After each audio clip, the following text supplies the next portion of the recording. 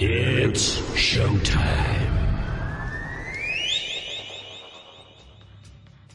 Okay!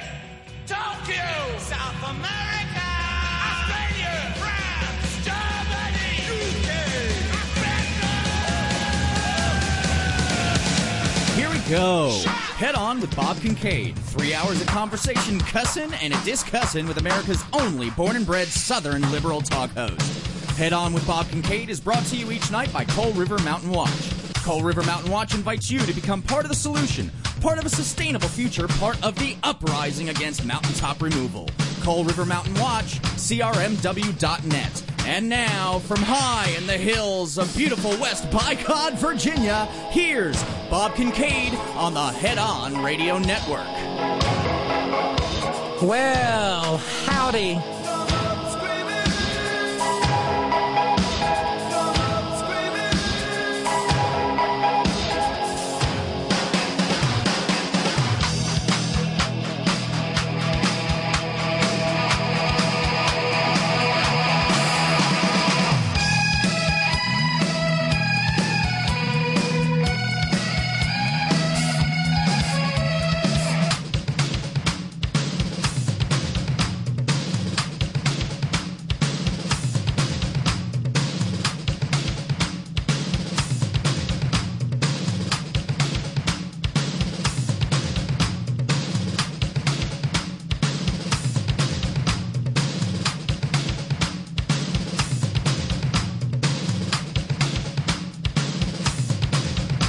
Sorry about the drum loop going on and on and on like that, but I was answering a couple of emails about where the podcast has been. This is your occasional reminder that Podbean sucks, but it's about the cheapest and onlyest way I can get the program out. But they do. They throttle me every month, even though they're not supposed to, and they're just trying to figure out a way to squeeze a little more money out of me. God, if only I was a right-wing blowhard with the backing of some shadowy billionaire.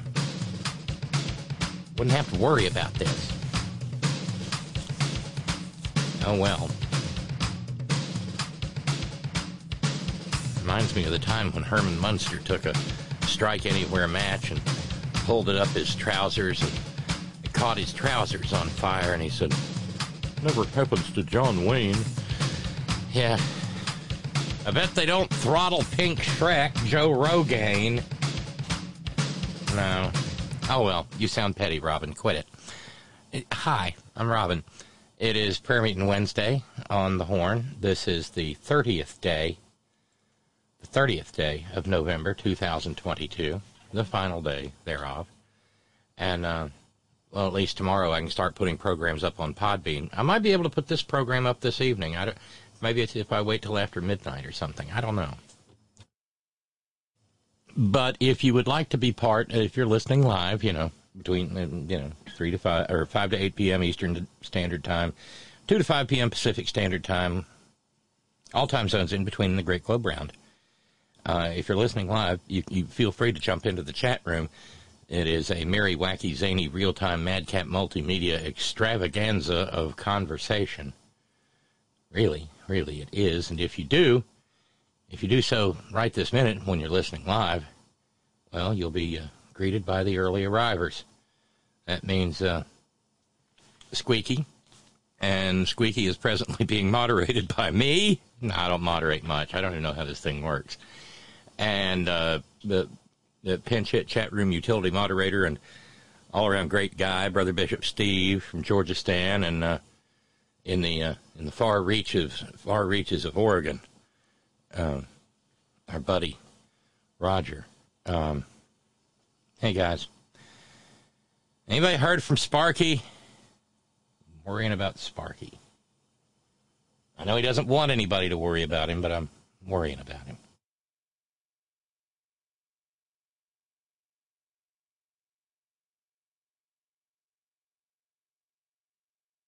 Because, as we've seen, catfishes can be dangerous. and we'll update that program in a little bit. You know, a reminder, even if Podbean isn't working, don't assume that I have just gone all lazy and taken the night off and being a lady of leisure. I don't do that. If I'm on the air, the podcast also goes up at whiterosesociety.org. Okay, that's why we've got a little bit of redundancy in that.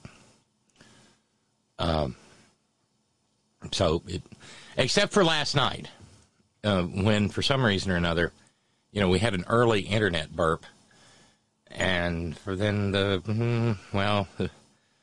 the recording interfaces stopped recording, and that was fairly early in the program, so there was no, you know, oh well, but you get the idea. Lest I get ahead of myself, however, every program here at the Horn begins with gratitude, and this program is no different, and so,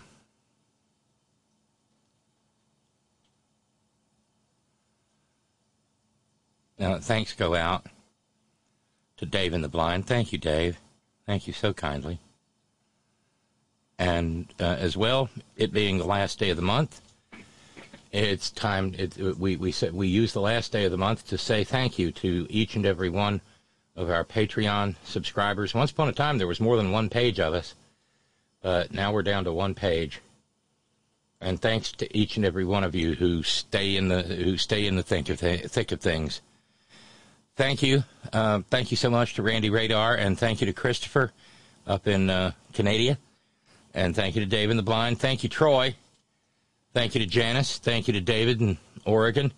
Thank you, Eve. Thank you, Jake. Thank you, Nancy. And thank you, Bernadette. Thank you to Michael of the Guffins, and thank you to Baltimore Bob. Thanks to Jeff in Slow. Thank you, Kay. Thank you to Andrea. Thank you to James. Thank you so much, James. Thank you to Aaron. Thank you, Annette. Thank you, Joanne. Thank you, Lori. Thank you, Joyce. Thank you, Vernon, San Diego. Thank you, Kat in Ohio. Thank you, KW. Thank you, Irwin in Montana. Thank you to Barb. Thank you to Horst in Taiwan. Thank you, Robin. Thank you to Terrace. And thank you to Brother Deacon Asa. And thank you to Jeremy in Vermont. Thank you, each and every one of you, for being partial sponsors of the program. It is, it's a chunk of the reason why this program exists. Jake said, "Oh, you're welcome. I'm wishing I could do more and hoping I'll be able to soon." Jake, thank you. It is,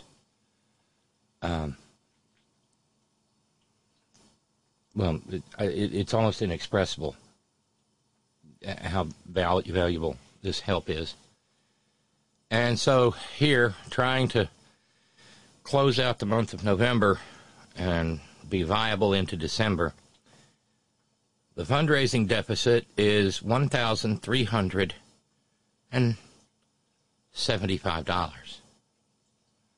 $1,375. That means this program is unfunded. Tuesday was unfunded.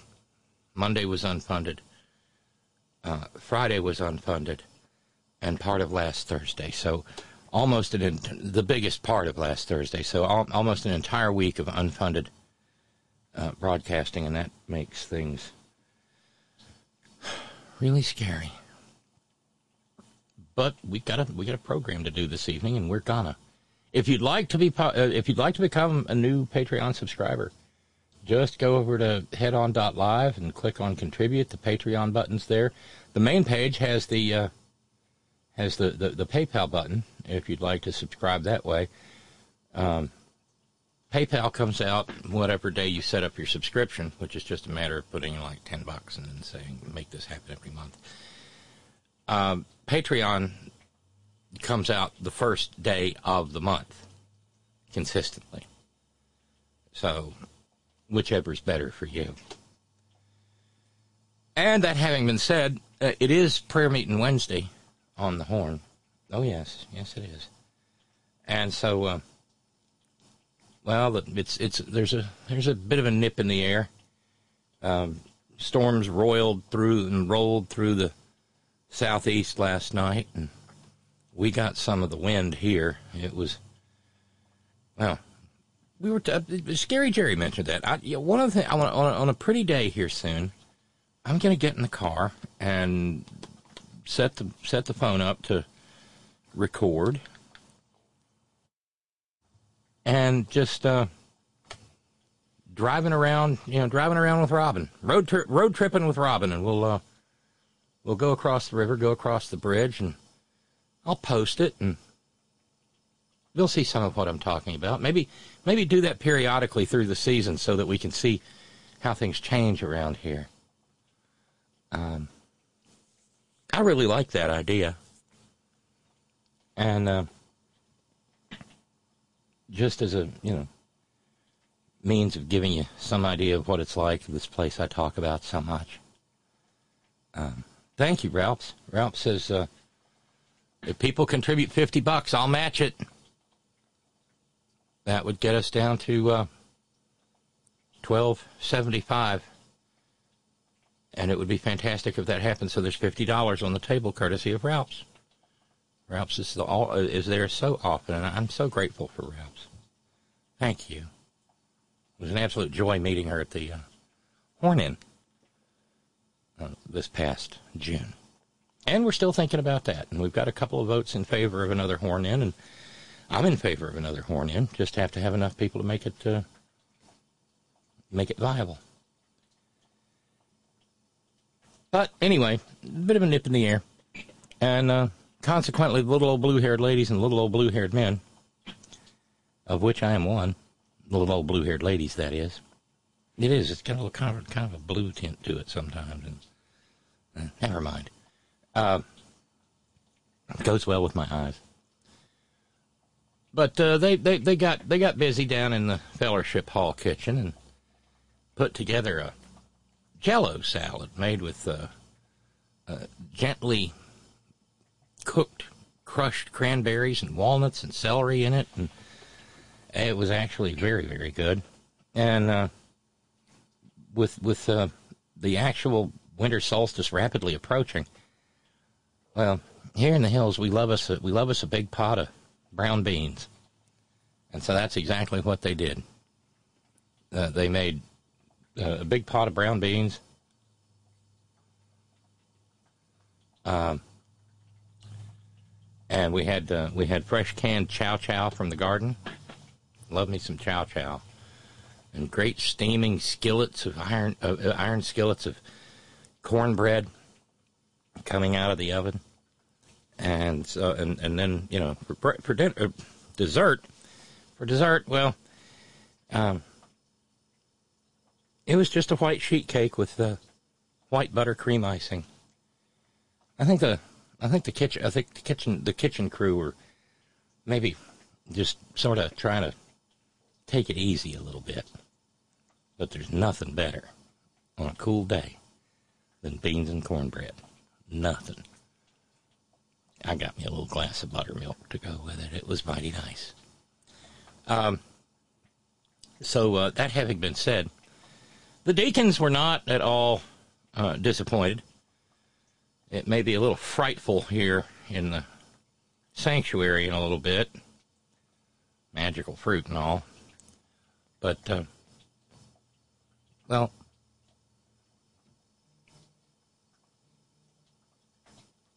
it is a time that now that we are all gathered together, that we invite the Minister of Music up and ask the Minister of Music to lead us in our offertory hymn. Minister of Music, if you would, please. And he said, it's time for you to leave behind the things of this world. The fine houses, the fancy cars, the flashy clothes, because we are all naked in the eyes of the Lord. Stop! This man is clinically insane! Ladies and gentlemen, in the name of the Father, the Son, and the Holy Spirit, let me hear you say, Amen. Amen. Let me hear you say, praise the Lord. Praise the Lord. Let me me hear you say, I will empty the contents of my wallet into that little collection plate when it comes around. I will empty the contents of my wallet into that little plate when it comes around. And it's all tax-free. Hallelujah! Hallelujah! Praise the Lord for all the cash I've got. Praise Him for my Rolls Royce and my yacht. Serving God ain't hard with a credit card. Jesus died so I could make a lot. Praise the Lord, He's made us millionaires. Wave your donations in the air. We've replaced our hymns with ATMs, and soon we'll charge a fee on every prayer. Jesus Christ was a poor man, don't you know? He should have used our accountants for his cash flow. Stop the Sermon on the Mount, he should have had a bank account. 2,000 years with interest, he'd be rolling in the dough. Praise the Lord, this song's out on CD, just $40.95 plus GST. Hallelujah, plenty of moolah, solid gold baubles on my Christmas tree. I've got all of heaven's riches, thanks to all you stupid bitches. Praise the Lord for modern Christianity. Yeah, whoever said religion should be free. Ooh, ooh, ah, ah, ting, tang, walla, walla, bing, bang, I love you. Welcome, welcome, brethren and sisters and nibblings, to Prayer Meeting Wednesday on the Horn. Yes. I am Archpope, Uber Rabbi, Ultimate Imam, Animated Animist, Antagonized Agnostic, Naughty Nun, Munificent Mother Superior, Aggravated Abbess. Oh, what else? Maximum Metropolitan, Vicarious Vicar. Yeah. Robin Kincaid. And this is the Cathedral of Common Sense. Oh, glory. I'm calling upon you now, brethren and sisters and nibblings. I'm calling on you to get up off your seats and get on up on your feet and wiggle and waggle and waddle and get out from betwixt the pews. Amen. Glory. Oh, yes. And come on down that blood-red aisle, oh, mercy, and fall upon your knees at the altar. Lay your hands upon the subwoofer and feel the healing rays of common sense a-flowing through you. Amen and amen. Here we are, Prayer Meeting Wednesday, brethren and sisters. We take note of the moving power of faith and religion. Amen. Hallelujah. Glory. Praise His holy name. Yes. Yeah, Darlene. Just got a note from Darlene. Naughty nun. Of course.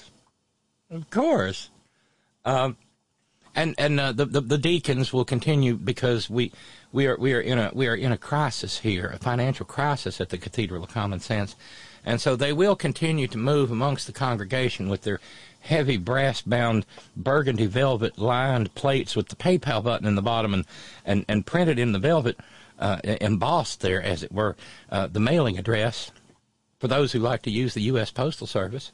The Horn, 1038 North Eisenhower Drive, PMB 318, Beckley, West Virginia, 25801. And just take it and pass it. Press the button, pass it along. And the deacons will be there. You know, it's like a three-man weave in basketball. There's one deacon in one aisle and another deacon in the next. But we'll just keep and I promise I'm not with all the sweet tea that got consumed at Fellowship Hall dinner. I will not let the deacons lock the door and hold the congregation hostage. No, I will not.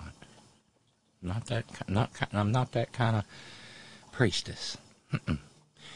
That having been said, it would be great if we could put together $50 because and this is awesome.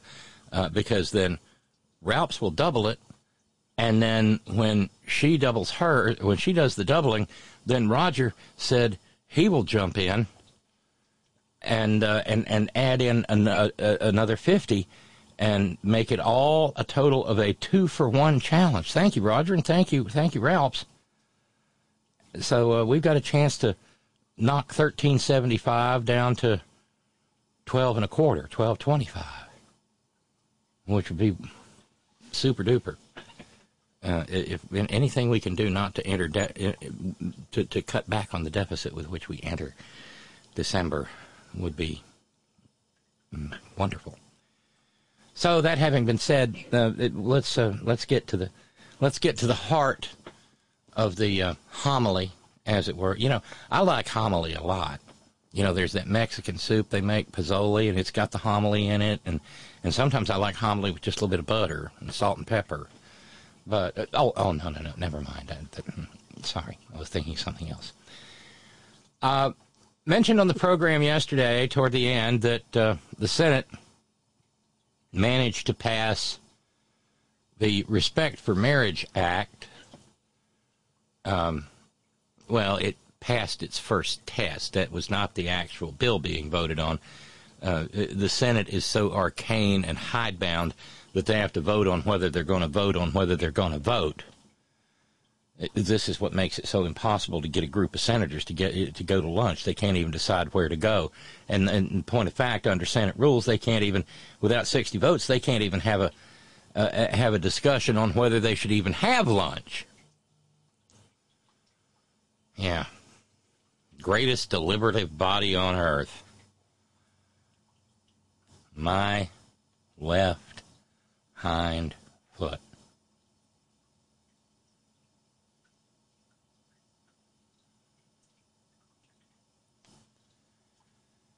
But anyway,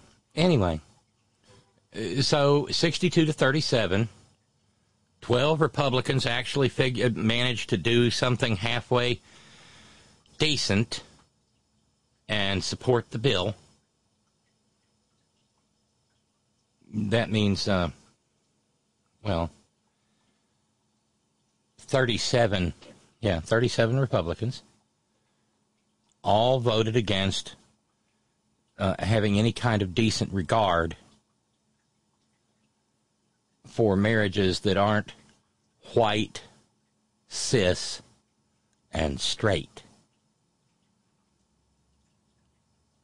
That means that, well, we know what it means. But most importantly,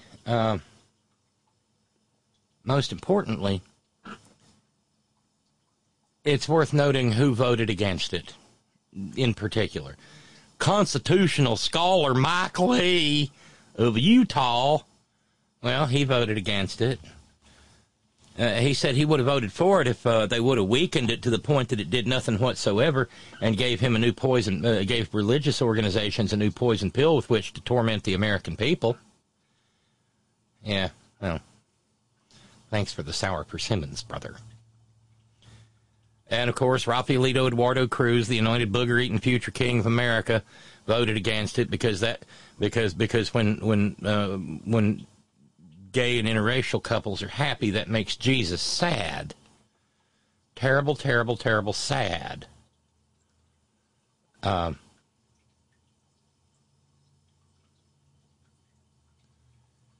you know, the usual suspects. The other usual suspects. A couple of senators on their way out the door voted for it, those being Rob Portman of the Buckeye State and Thom Tillis of North Carolina Stan. But, well, one Republican senator who voted against it wanted to make sure that people knew he voted against it because there's a lot of money to be made in hate. And so, rising from his fainting couch, Lady G, Lindsey Graham, said, I just voted against the Respect for Marriage Act that is supposed to protect gay marriage without creating risks to religious freedom and religious institutions. And he went on and said, nothing in the bill adds new protections for gay marriage, but it does, in my view, create great uncertainty about religious liberty and institutions who oppose gay marriage. The refusal to adopt Senator Lee's amendment, which clearly protects religious institutions from reprisals, says all I need to know about the potential risks of the bill to religious liberty. See it, liberty. See it. Yeah. And, of course, Mike Lee, liar, said, I offered to support the bill if the sponsors would include my amendment to prohibit the government from removing tax-exempt status based on religious beliefs about same-sex marriage for or again. The sponsors adamantly refused to even consider that. Why? Because there's nothing in the bill that does that. Nothing. Yeah, I'm right there with you, Ralph. F off Mike Lee and Rafaelito Cruz and Lindsay and the like.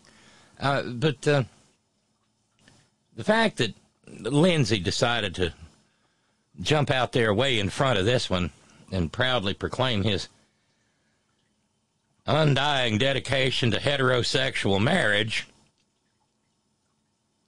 struck some folks as being a mite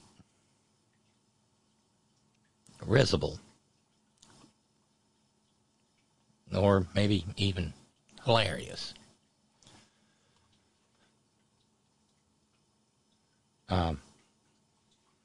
One fellow said on Twitter, a Jeremy Newberger, I can't think of someone who knows less about this issue than Lindsey Graham. Unmarried Lindsey Graham.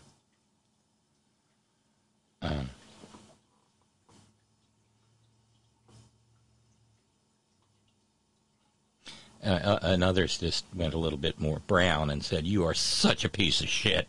There are no words in any language to describe how pathetic you are. Only sad and lonely people vote against others' happiness. Congratulations on showing how empty your soul is.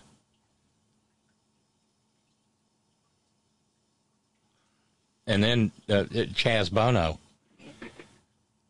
delivered the sick burn. That's exactly what I'd expect from a self-loathing, lifelong bachelor whose quest to be power-adjacent took him from John McCain's side to that of the twice-impeached, three-time loser who announced in Florida last night. Yeah. And,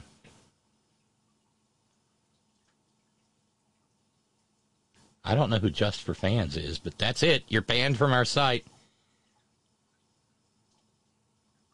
The marginally decent Republicans deserve to be mentioned by name. Roy Blunt, leaving the Senate from Missouri. Richard Burr, North Carolina. Shelley Moore Capito, well, bust my buttons. She must have like a gay grandkid or something. Susan Collins of Maine and noted hog deballer Joni Ernst voted for it. Cynthia Lummis of Wyoming did. Lisa Murkowski of Alaska did. Rob Portman on his way out did. Dan Sullivan did. Alaska. Bishop Willard Romney did. As well as outgoing Thom Tillis and then Todd Young from Talibandiana. And it will now face a cloture vote to close debate so that the measure may be voted upon. Matt in San Francisco, Den Mother to the Horn, says, please, oh please, can't wait to hear more from the 70-year-old bachelor about my marriage. Do tell.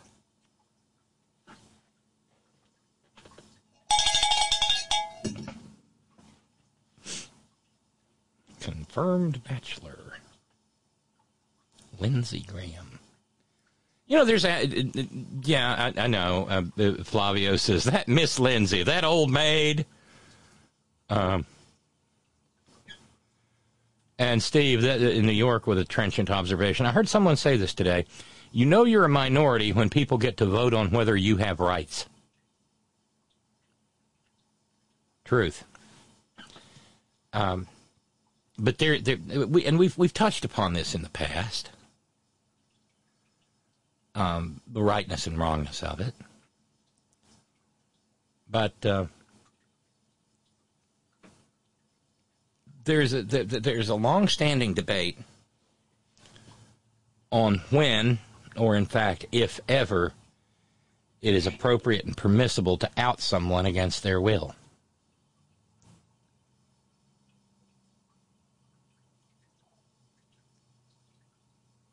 I can say, as someone who was closeted for decades, that the prospect of being outed is terrifying. And that was why I so closely guarded my gender identity. Because that possibility always exists. You know, sometimes car accident, anything. And whoops, what's he wearing? And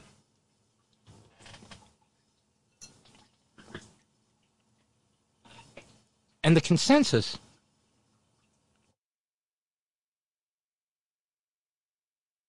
at least as I understand it, of non-consensual outing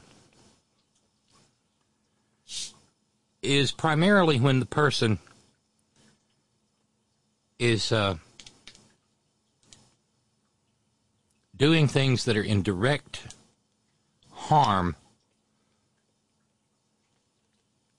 to the marginalized community in question.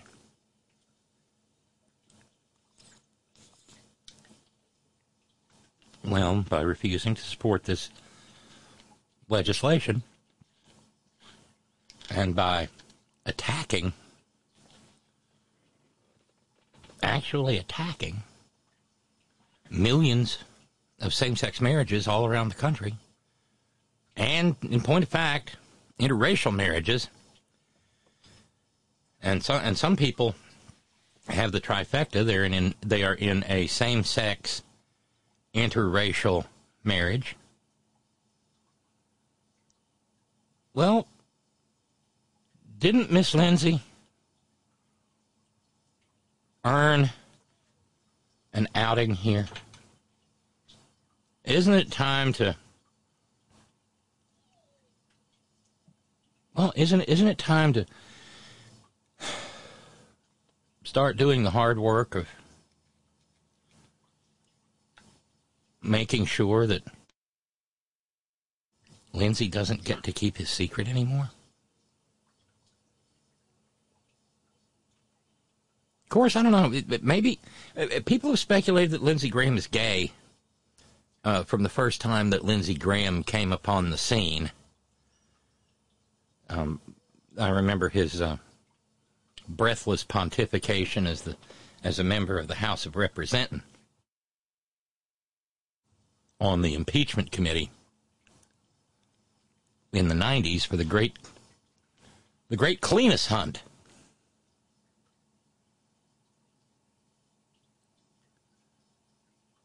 And he was in rare form that entire time, and acting all shocked and lawyerly and butch and whatnot. But isn't it time? Isn't it time to just sort of do to Lindsay what has been done to so many others? You remember when journalists surveilled Gary Hart and got the picture of him with the woman whose name I can't even remember on a yacht in Bimini called the Monkey Business?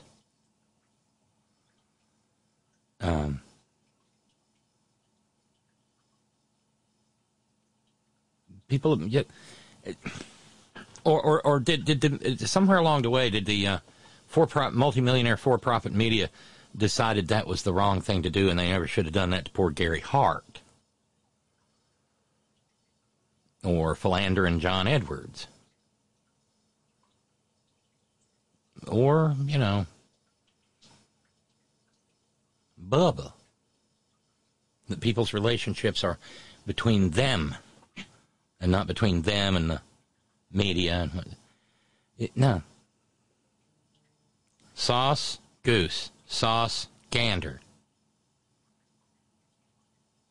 Especially when they get really, really mouthy about it.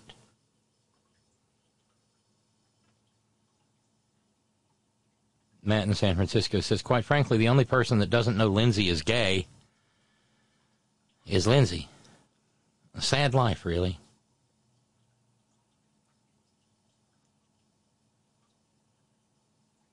Oh, what was the name of that movie with Kevin Kline and Joan Cusack and Tom Selleck? That was it In and Out? Where she runs screaming out of the bar, is everybody gay? Well,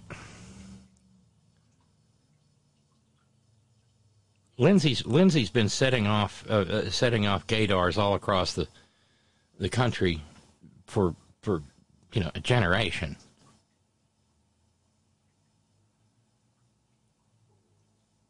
And what remains interesting is how every once in a while, a story kind of bubbles to the surface and then it sinks as quickly. I remember someone telling me that in his hometown, everybody knows. Nobody just says anything about it. Steve in New York with an observation. Involuntary outing.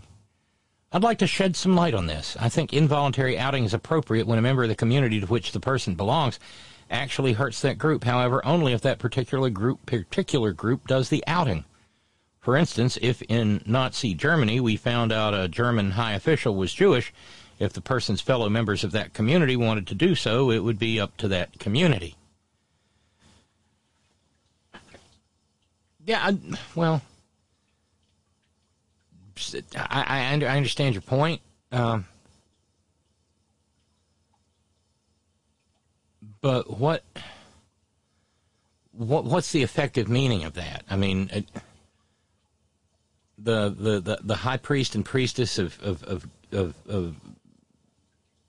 LGBTQ issue some sort of bull that says it's okay to out Lindsay?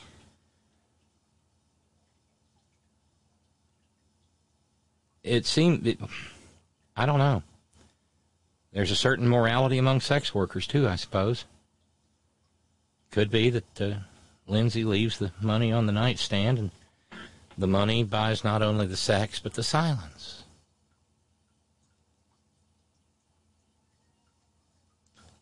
It is a thorny issue. But it seems like he shouldn't be able to attack the LGBTQ community and continue to, use all 10 fingers and all 10 toes just to keep the closet door closed, as Mike Cooley once wrote.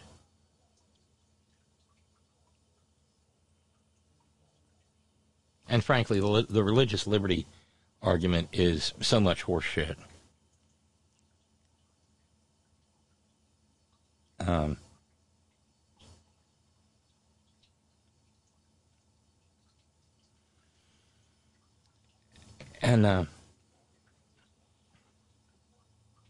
Yeah, that's who you're part of who I was talking about, Tracy. Interracial, same gender. Yeah.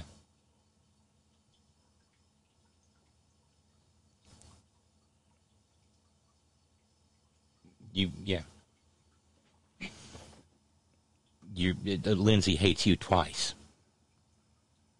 And so does Mike Lee and Raphaelito and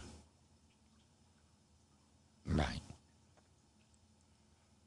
Rick Skeletor Scott and little Marco Rubio. Tommy the Tuba. He don't want no gay marriage neither. War Eagle, y'all. and Cindy Hyde-Smith and Mississippi Stan. There, yes, thank you. Donna Rice. Her name was Donna Rice, Ron in Raleigh says. What most people don't know is that this was a bit of rat fuckery brought to you by the usual suspects. Ms. Rice is a right-wing operative. Gary Hart didn't know Donna Rice until she plopped her ass down on his lap. That's the truth. Inside out. Thanks, Tracy. Lindsay the Fake, Clarence, writing, I will never understand how a person who never married nor has any children gets to chime in on marriage or abortion. Lindsay, please shut the fuck up and sit right the hell down. Exactly. Ron also said, could you please tell me, I'm sure I missed the vote, but when did the U.S. become a theocracy? Can't pass a bill without making sure religious folks get a veto. Sincerely held religious beliefs, my black ass. Yeah, there's not a sincerely held religious belief among any of the motherfuckers who claim to have sincerely held religious beliefs. In the modern era, sincerely held religious beliefs is just a canard, a red herring,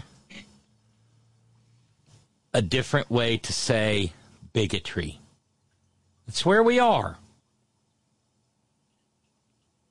In the view of maggots, Republicans, the GOP, religion is where they keep their bigotry protected. And they use it as a cudgel on the rest of us. Genuinely. For Miss Lindsay, Tracy says, girl, bye! Or else, bye, Felicia. Yeah, too bad we... Maybe a little bit less civility there. But no, you gotta... Some once in a while, you might want Lindsay's vote, so you can't be all mean to him. Right. But Ron's not wrong. We are a theocracy. Beginning with things like Hobby Lobby, it became more than apparent.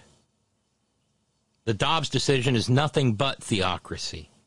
The Dobbs decision is our most puissant, dread sovereign, supreme Catholic majesties on SCOTUS compelling us to behave according to the dictates of the U.S. Conference of Catholic Bishops. No more, no less.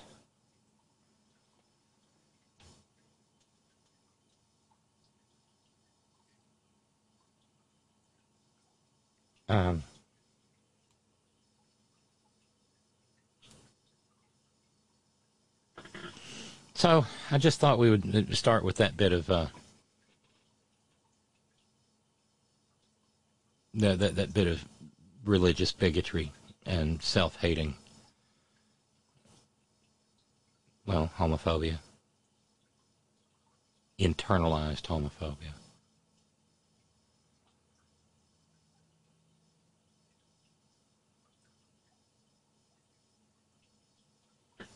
Every time he thinks about it, he probably gets a big old tsunami of guilt. Of course, I've never seen any stories about, I'm protecting religious liberty.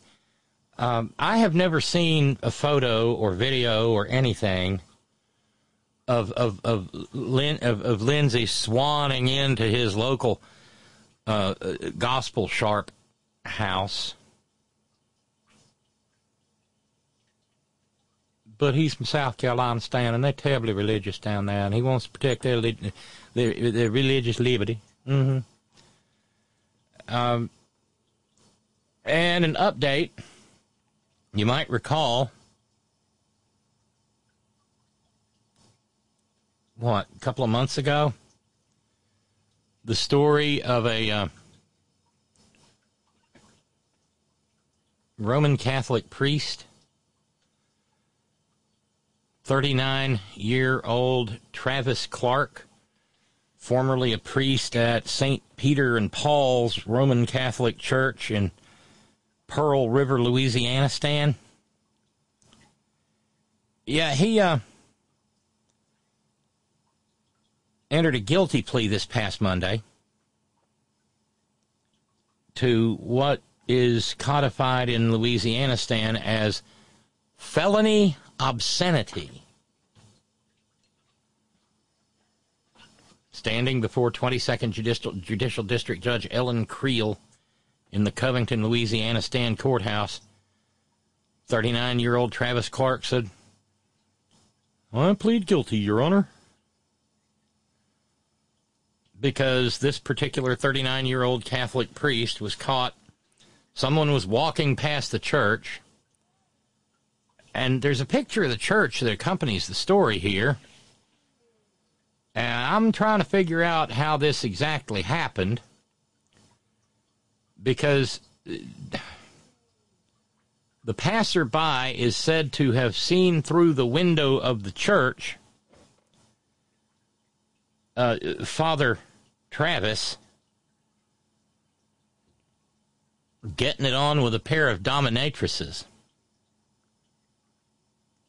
on the altar of Saints Peter and Paul Roman Catholic Church. And that occasioned his arrest for felony obscenity. There's actually a legal curiosity, at least for me. I don't know if Billable Rick is listening. I know Steve is. You know, there's a doctrine in the law called nuisance. And you cannot move to, as a general principle, you cannot move to a nuisance and then claim to be aggrieved by the nuisance.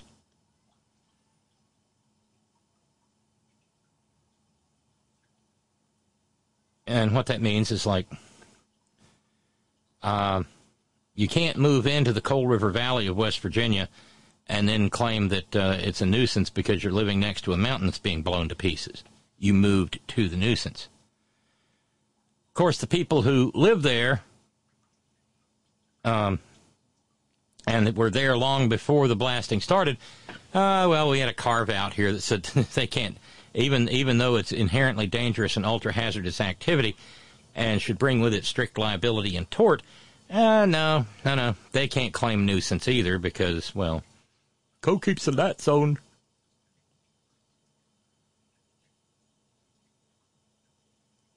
But I'm trying to figure out what kind of person sees, and how close to the windows did you have to get there, peeper, to see the priest up on the altar having sexy time with I guess they were black-clad, leather-wearing. I mean, pretty sure they weren't wearing signs that said dominatrix for hire or anything. So how did they find out? And secondly, what exactly constitutes felony obscenity in Louisianistan?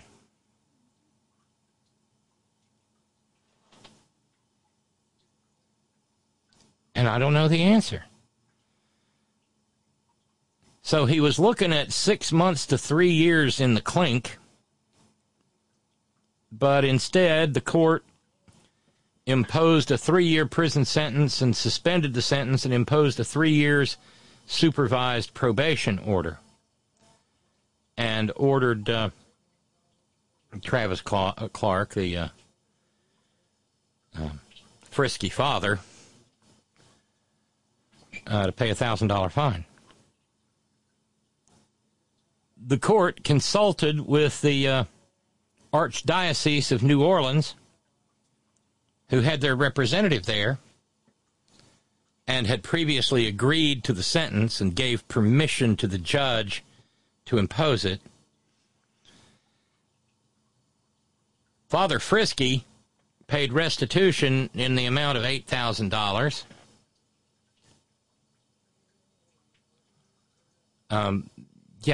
This whole thing happened back in October 2020, and the thing finally came to a head within the last couple of months as he's arrested or indicted or whatever.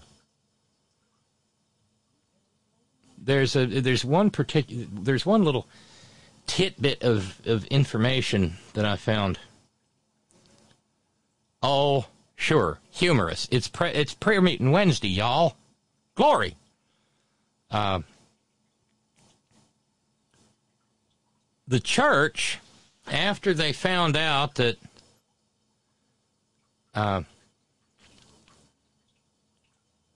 frisky Father Travis had done the naughty, nasty, right there on the altar, well, the archdiocese sent in a team of exorcists, I'm sure, but they took possession of the altar and went out and burned it. Burned it.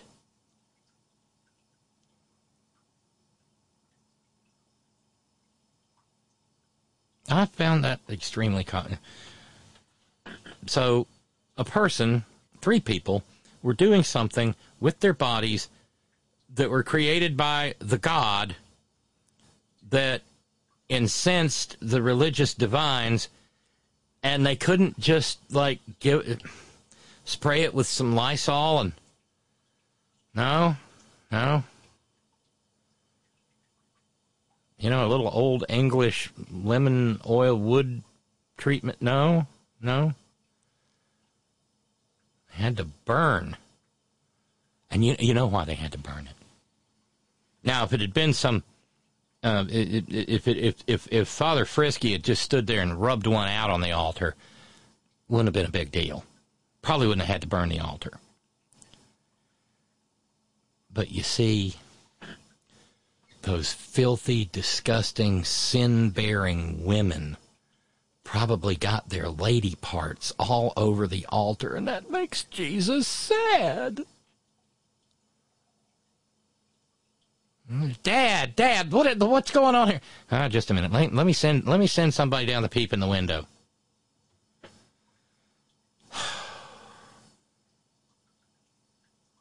Yeah, and they probably didn't even have their hair appropriately covered.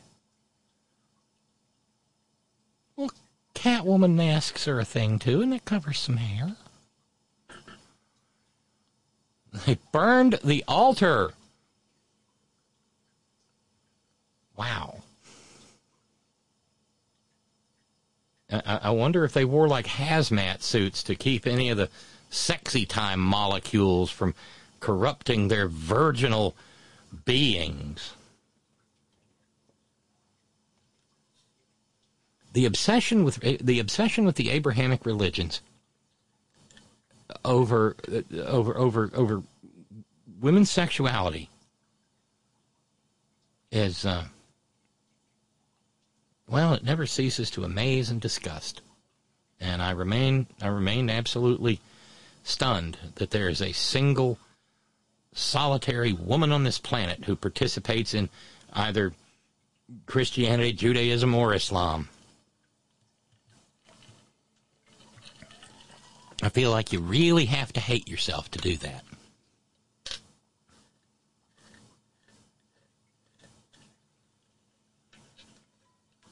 Women be silent in church. Thank God I was not born a woman. Well, I don't. And all the claptrap over hair and ankles, and I guess hairy ankles, the things that turn those men on. Go figure.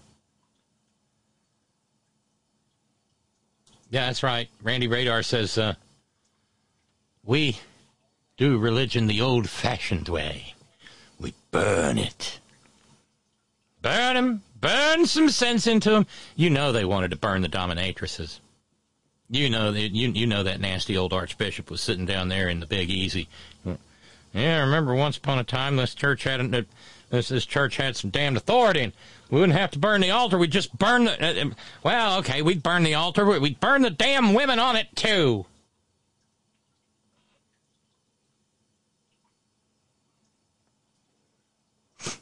Steve, stop that. Going back to Lady G, Darlene in Connecticut says, oh, Lady G loves him and leaves him. Dollars on the nightstand for sure. I don't think he's miserable at all. He loves his clandestine life and the power being a U.S. Senator gives him. And our pathetic Fourth Estate never questions the religious beliefs bullshit. And the new Democratic caucus chair, Pete Aguilar, is a major faith head. His question to one of the Republican witnesses during the January 6th committee hearings about how his faith in God helped him was just utterly pathetic and freaking unwarranted. I'm fed up with the mixing of government and religion. There must be that wall of separation Jefferson spoke of, otherwise we get what we're getting, a nation hurtling towards theocracy. Democrats are just as goddamn guilty of this, too. Yeah, I think, well, in the case of the Democrats, some of them do, Bible thump. But I think a lot of people are simply scared. And remember, that's how religion works. It works by fear. Oh, you can't say anything bad about us or we'll tell on you to the great big bearded juvenile delinquent in the sky. And he'll be mad and he's full of love. And that's why when he gets mad at you and throws you into the lake of everlasting fire that was created for the devil and his angels, he's going to do it because he loves you. He's going to burn some sense into you for all eternity, damn it.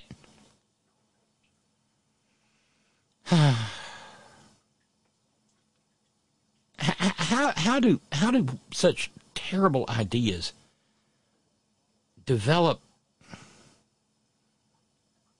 such pernicious longevity? Yeah, I don't know.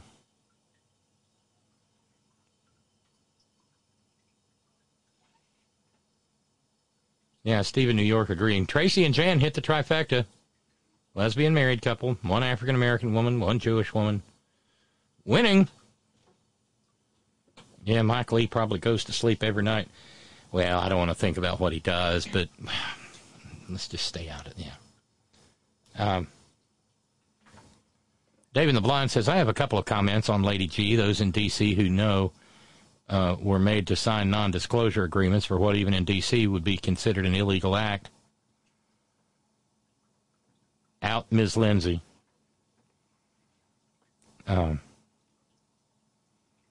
Albert reminds us, hey, Albert, good to hear from you.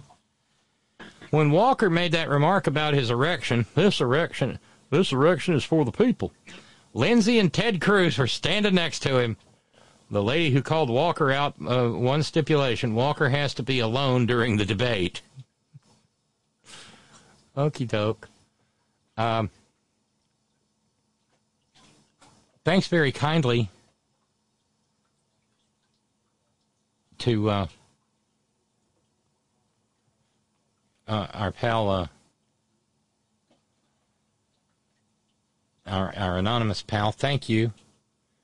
And thank you as well to Clarence in South Carolina, Stan. Ralph's challenge has been met, which means that Roger's challenge has been met, which means we're going to go down to 1225, and that takes us now down to 1200, and thank you to Charlene in Rogues Island, getting us down below the 1200 mark to 1175. We're backpedaling into the Middle Ages. Thank you. Thank you, Charlene. So 1175 is where the deficit stands, trying to finish November okay. Get stuff paid for. Stay on the air. Emilio, with a stunning realization. Women's sexuality. Wait, women are sexual creatures now like actual people, a.k.a. men? I know I'm going to hell. Going to hell. Yeah.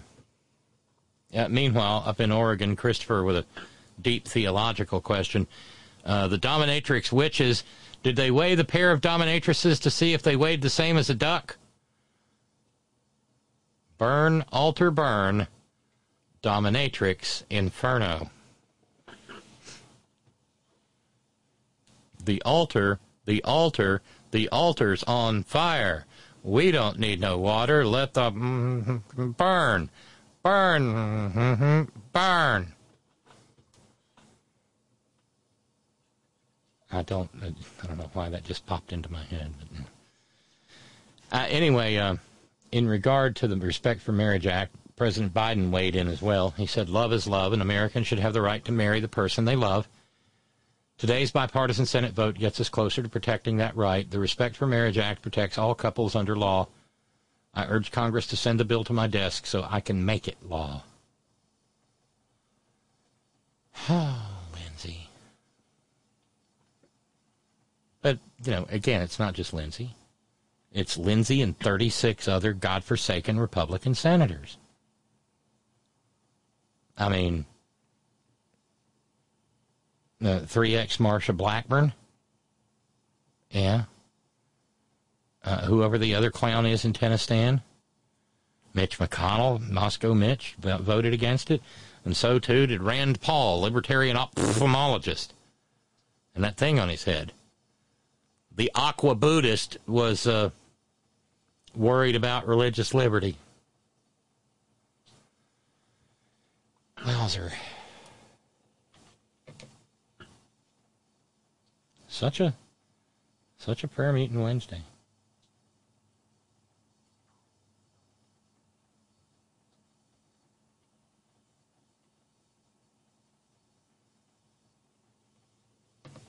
No, Tracy, you do not get a special dispensation because Jan is Jewish. Lindsay will bow and scrape and positively abase himself for Israel, but no, gay Jews do not. No, doesn't happen. This is worth note.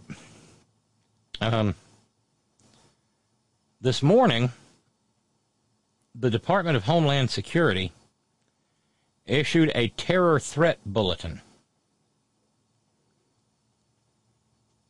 This is chilling.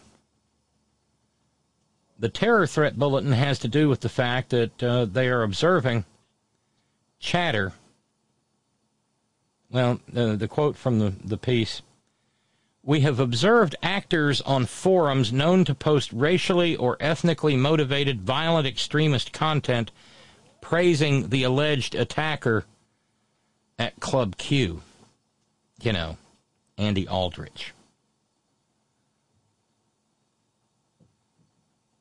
And that was part of the latest National Terrorism Advisory System bulletin, warning that there could be copycat attacks.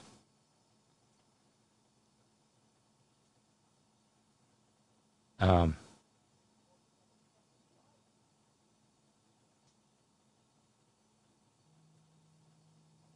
of the ones that, they also related it to a shooting at an LGBTQ bar in Slovakia's capital last month, and U.S.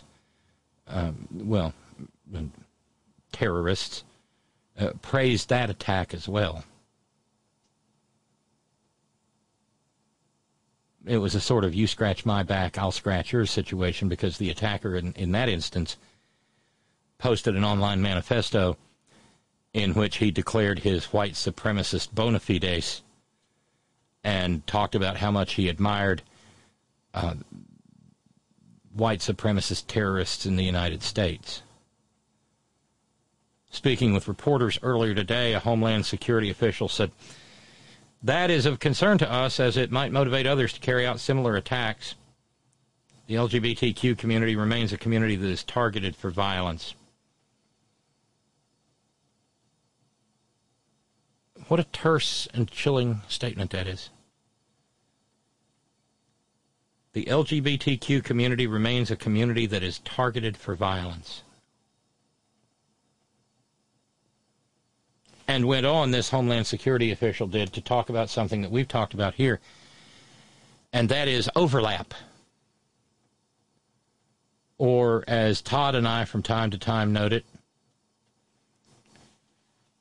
the white supremacists and the neo-Nazis and the skinheads and the white nationalists and the alt-right and the incels and the MGTOWs and the men's rights and the homophobes and the transphobes and the misogynists. The Venn diagram is just a circle with them.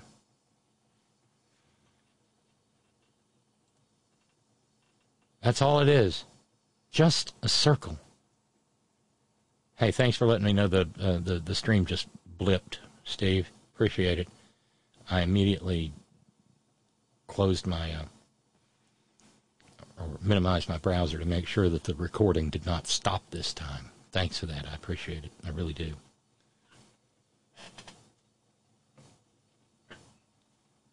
And so, since it is just a circle, the official said, having a racially or ethnically motivated set of violent actors look to this attack in Colorado and highlight it as something worthy of emulation, I don't think I find it particularly surprising.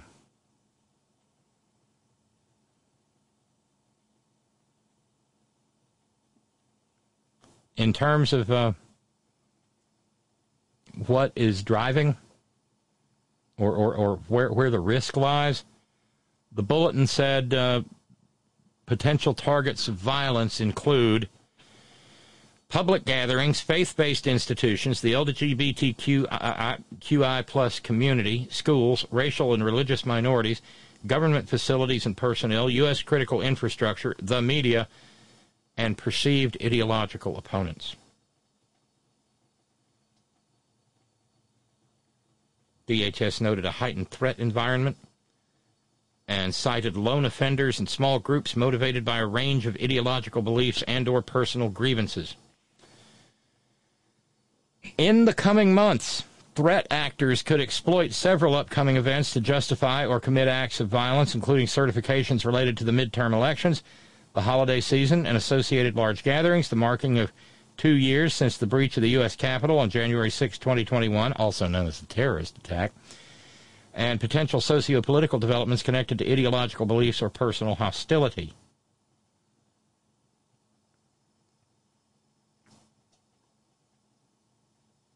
They went on to say it is noteworthy that the election period is not, in fact, over. Election activities are still underway, of course, in some states around the United States, but it's worth noting as a practical matter that we did not see widespread or substantial violence attached to the election season.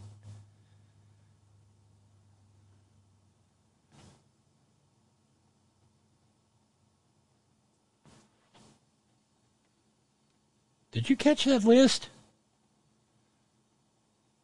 That list, I mean, and then there's just a general statement in public gatherings, faith-based institutions. Oh, the churches have to be scared. Ooh, ooh, ooh, ooh, ooh. So, yeah. I wonder if the Roman Catholics, I don't know, maybe they've got a team of Jesuits or something in Louisiana, Stan, who are going by and peeping in every church's window to make sure that no more priests are having sexy time with any more demonic dominatrices.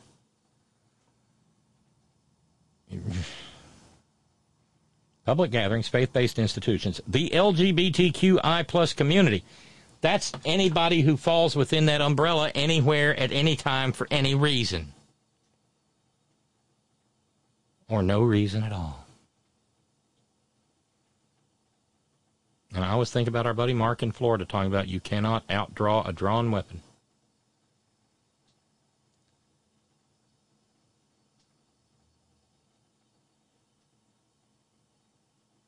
There is a certain irony in the joy that comes with finally living one's authentic life and the rage and fury that engenders, see what I did there, in others.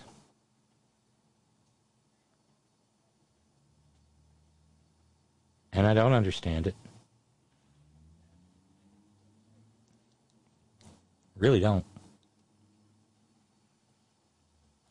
But we have to be hypervigilant. I mean, it really does. It impacts how one lives one's life. And the more this thing happened in a blood-red part of Colorado. Not Boulder, not Denver, but in Lady B's beloved Springs, which has a Republican government, a Republican representative in Congress, and is, oozing with right-wing theocracy. And a place that has, focus on the family that has been a veritable factory for incitement of homophobic and transphobic hatred. So to that extent, it bears a certain resemblance to, say, Alabama or Texas or Arkansas or Idaho. I don't have to list all the states. But there is a constant threat, ever present, for anyone who lives in any of those places. And an existential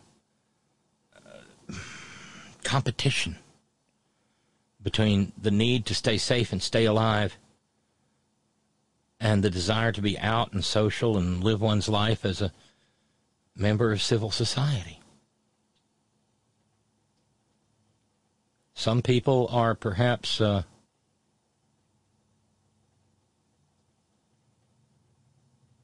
comforted by carrying guns.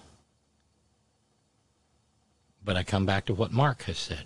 You can't outdraw a drawn weapon.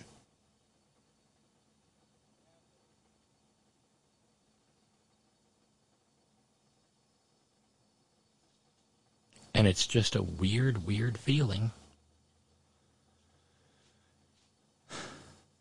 to know that one has a target on one's back just for being alive.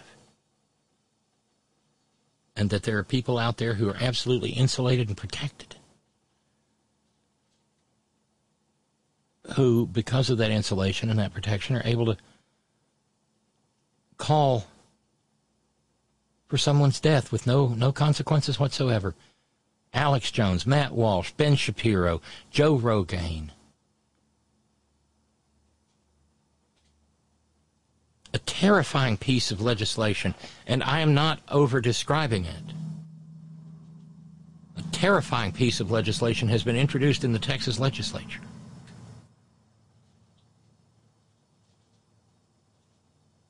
It's a horror. The bill will probably pass. This isn't some Looney Tunes nutcase piece of legislation that's being introduced in an otherwise sane state, y'all. This is Texas.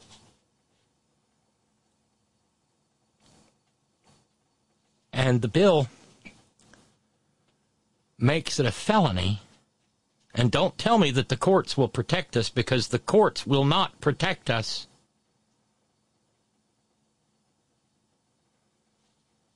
It makes it a felony for parents, loving parents,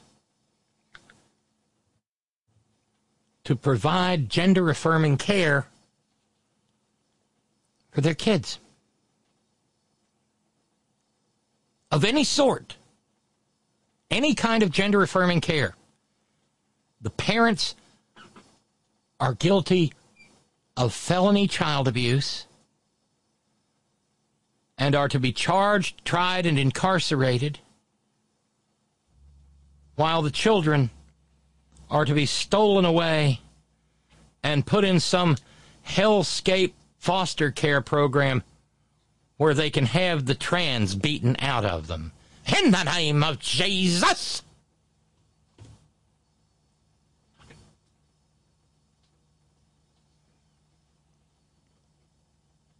I read that and my body began shaking. Terrifying. Now, they also have another bill that will make any venue where anyone performs in any way, shape, form, or fashion as anything other than the gender they were assigned at birth a sexually oriented venue, and subject it to brutal licensing requirements. So let's say somebody sings, let's say a trans woman sings the national anthem at an Astros game. that venue immediately becomes a sexually oriented business.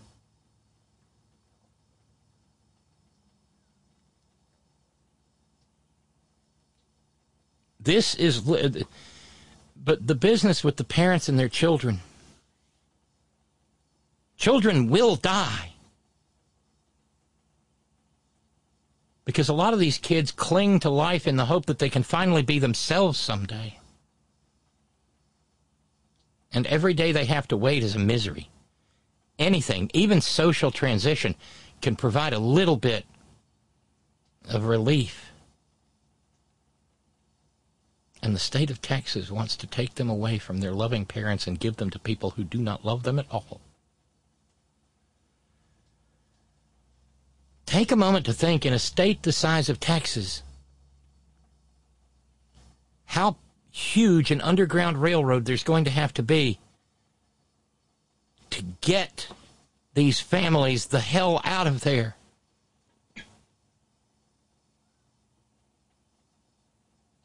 Now, places like D.C. and California are in the process of passing sanctuary laws saying that these jurisdictions will not honor any legal process coming from one of these states that seeks to harm children by detransitioning them. And that's great as far as it goes. But how in God's name do you live when you have to pick up everything you have and flee in the dark and still of the night, and that has already happened, and set up housekeeping, all the while trying to take care of a child who is fragile to the point of collapse, in a place where you can't, where a postage stamp sized piece of ground with a cardboard box on it's $1 million.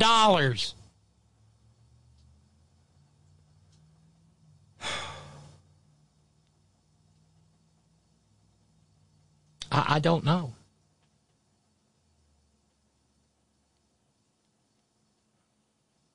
And I wonder what it feels like to feel safe. Oh, and by the way, there is a physical condition that happens with some babies. We refer to it now as intersexed. It used to be called hermaphrodism. And the medical consensus now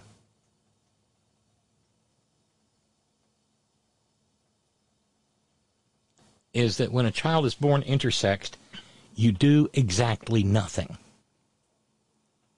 Because there's this long history of medical interventions on intersexed babies. Infamously, there were a pair of twins, Canadian twins. One of them had a condition that at the time doctors thought required surgery on his little infant penis. And the surgeon botched the job. And it couldn't be fixed. So they just said, what the hell? We'll do a vaginoplasty on the baby and just put the kid in dresses. We'll give them hormones when the time's appropriate, and you can just raise them as girls and they'll be fine. They weren't fine. Not fine at all.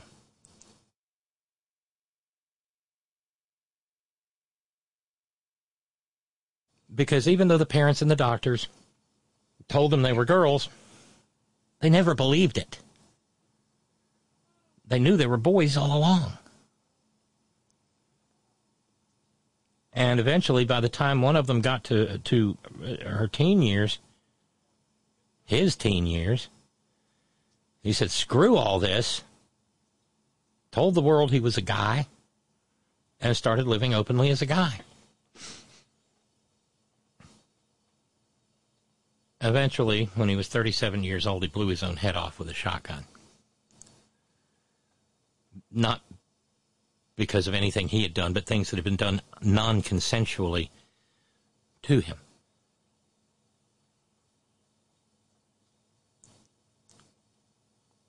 And so the consensus in the medical community now is leave intersex children alone. Don't do surgery on them. But in the state of Texas, they put a carve-out provision in their no gender treatment for children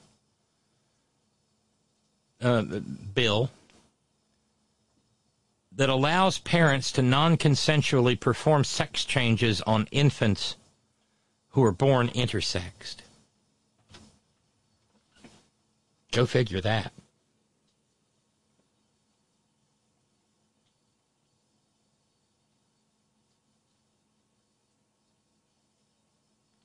So, that's Texas. It'll spread like cancer to Louisiana, Mississippi, Alabama. Alabama's already done their part.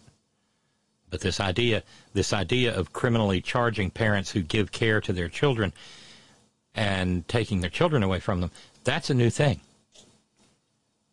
So when it does spread like a cancer to all these other maggot Confederate states, do any of the decent blue states have any idea of what will really be involved in being a sanctuary state? By the way, Ohio is working hammer and tongs to be Texas North.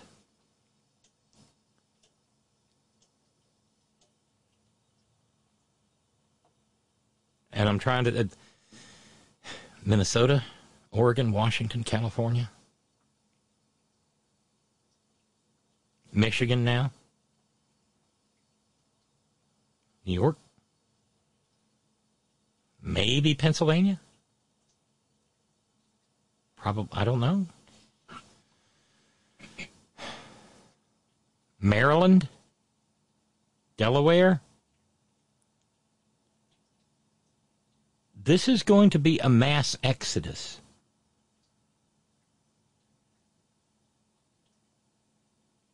And poor little West Virginia sits here with the highest per capita rate of trans teens in the United States. And like I told my therapist, I said, you and your colleagues better get up to speed, because you're going to get hit by a tsunami of transness. It's not it's not a fad. It's not a phase. It's just how some people are. Not Fort Collins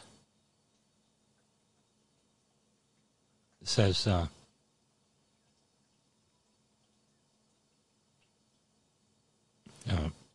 Rusty, thank you. I hope not. Jeremy in Vermont says, openly attack. I've said for a long time now, anyone who attacks the LGBT plus clan probably isn't quite as straight as they proclaim and are miserable knowing so. Oh,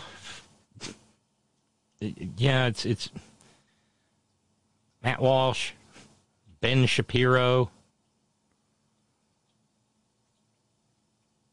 What a mess Alex Jones is. Didn't Glenn Youngkin say the GOP was the parents' party? Well, yes, he did, but only certain parents. Honestly, Robin Steve says, what I cannot get my head around in this notion that the state is imposing its will on parents. Whatever happened to being pro-parent? How's this not eugenics? It's genocide, Steve. It actually fits the elements of a genocide. A discrete group of people and an attempt to immiserate them and eliminate them.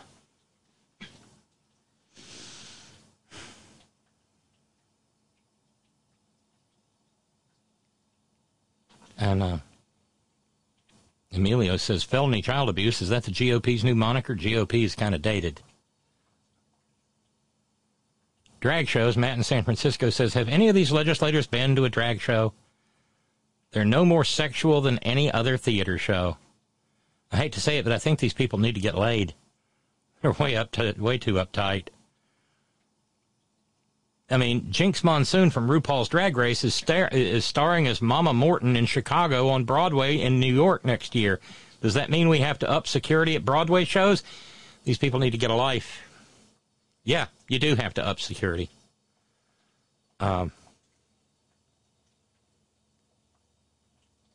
Trans woman played one of the witches in, what's that Broadway show on about the Wizard of Oz?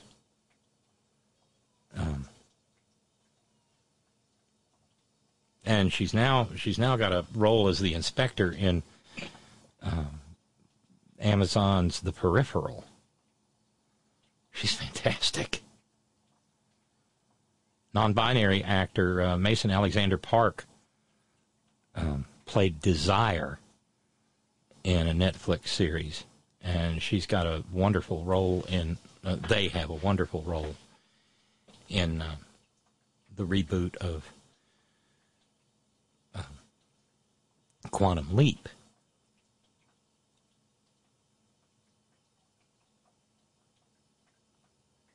And with more visibility comes more risk, I suppose. And that's the purpose, is to drive everyone back into the closet so the cis straight white guys can feel better about themselves. And not sit around all the time wondering if maybe they are too, whatever two happens to mean, gay, trans, whatever. Randy Radar with an interesting question. If you're trans, aren't you at least somewhat adhering to the gender models of society? I'm not exactly the fighting Irish, but I am still considered a man, even though I'm asexual. Yeah, I'm very much participating in the binary. It's how I'm comfortable. I'm not gender fluid, and I'm not non-binary. As Gwen Stefani once sang, just a girl.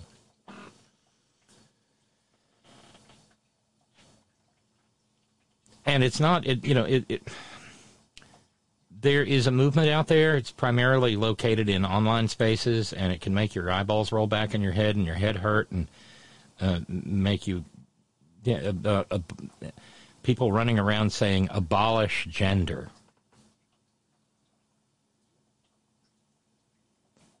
And that always makes me feel a little crawly, because I keep having the feeling that when they're talking about abolishing gender, that means they're talking about abolishing me and others like me.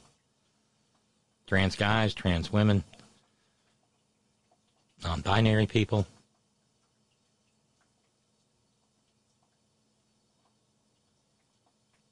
And I'm not comfortable with that.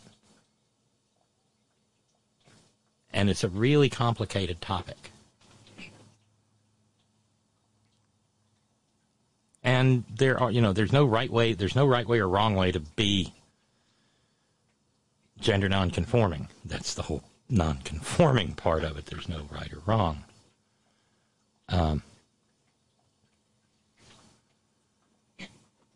Internalized homophobia, Stephen New York says, honestly, I don't care if a person is hostile to LGBT folks, is really gay or trans or bi or lesbian, etc. If a person has their issues in this regard, they can hate, curse, and disdain us all they want. That person touches any one of my LGBT brothers and sisters and nibblings, I will fight them off and deter them from doing it again by any means necessary. Yeah, I mean, the hater's going to hate, right? That's a bit trite, but it's true. Haters gonna hate, but they don't get to act out on it.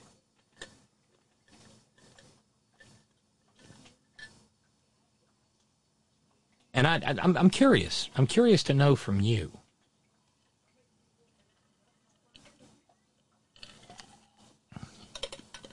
Especially if you're not in a marginalized community. I'm curious to know if in your day-to-day activities, do you kind of look around and make sure, just sort of scan the area and see, what your circumstances are? Do you keep a weather eye out for whether anybody's walking around strapping, packing heat, got a hog leg on their hip?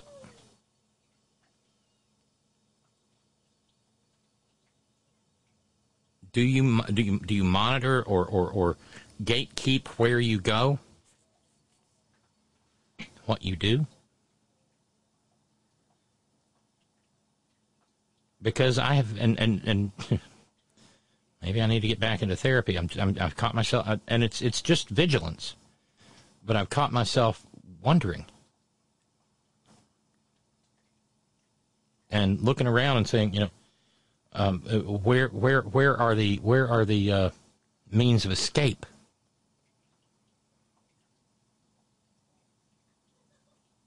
What are people going to do if shit goes sideways? Because this is America, and it can happen anywhere. Pulse Nightclub, Club Q, the campus of Virginia Polytechnic Institute,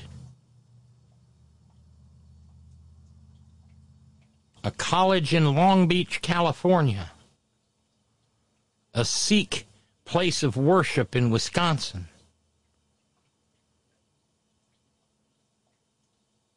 It can happen anywhere. But it's the fact that now there's a cadre of people egged on by the likes of Tucker Carlson who are specifically targeting particular groups. That's terrifying. But, Matt's right.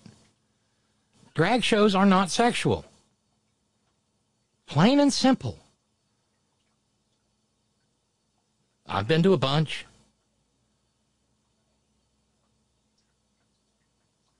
In the last couple of years. Okay, not a bunch. It's probably less than 12, but no, it's a performance art. And again, I think about drag in the same light that I think about professional wrestling. Actors in costumes putting on a performance.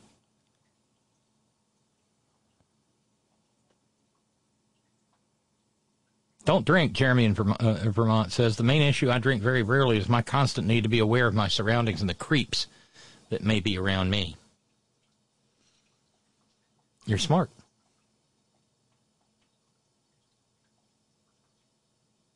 And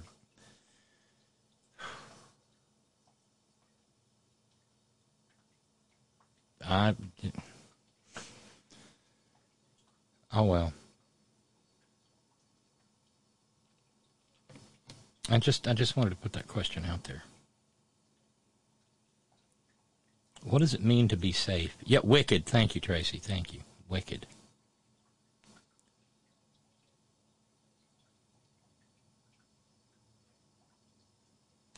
And we are halfway through the program. I've filibustered the whole way through this prayer meeting Wednesday. Let's go over and see who's on the stress line. Hey, welcome to the program. Good evening, Robin. It's Dave in the blind. Hey, Dave, how are you? I'm not feeling too well this evening, girl, but I'm not going to get into it because I'm afraid Billable Rick will show up at my door and turn his rock legend power against me, and I don't want any part of that. For ruining his midday snack. That's very good of you.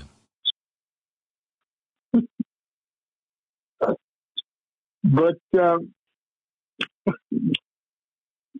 Christine suffers from what you're talking about, and has for years, even before the stroke. It's called hypervigilance, where you are looking in the shadows and you're constantly aware about what's going on around you. This is primarily not because of anything that's happened to her other than the fact that she's a black woman in the United States. But that is exactly what it is. And I need to make a correction. You thanked me twice. The donation that is not the Patreon, yeah, is from Christine. Then thank you, Christine. Thank you. Just because it's hard for her to. She doesn't have a PayPal set up, and it's just a mess. She also is getting a new home health aide. She's been having some problems, and like dealing with doctors and things like that. She's more comfortable dealing with men when it comes to like seeing a doctor or things like that. A lot of these things that you're talking about, are what you're comfortable with, what makes you feel okay. And I would be the first to encourage you that if you feel you need to go and see a therapist and talk about this, do it. They might be able to. Can't. Because of the money? Well, lack of health care, and the fact that the mental health system here is completely overwhelmed. Yeah. Yeah, I understand. It's the same here in Talibandiana. But you also get the idiots who they're like, I won't be called crazy. If I had $5 for every time I heard that here in Talibandiana, Robin, you wouldn't have to worry about funding. Oh, I get it. No, but we had a nice chat on my little graduation session, and she said, "I don't worry about you." She said, "You're amazing," and said, You're nothing but sane. You're just sane. I'm sorry to break it to you because we had a really good relationship. I hate to break it to you, but you're not nuts. Right. Probably the first, you're actually rational and decent and everything we say we want out of human beings. But I laughed and I said, "Don't you invalidate me. I'm a trans woman. I have to be hysterical, driven by emotions, facts over feelings."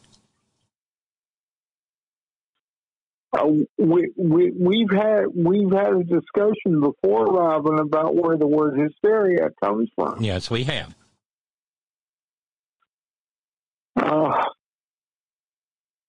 And that does not apply to you.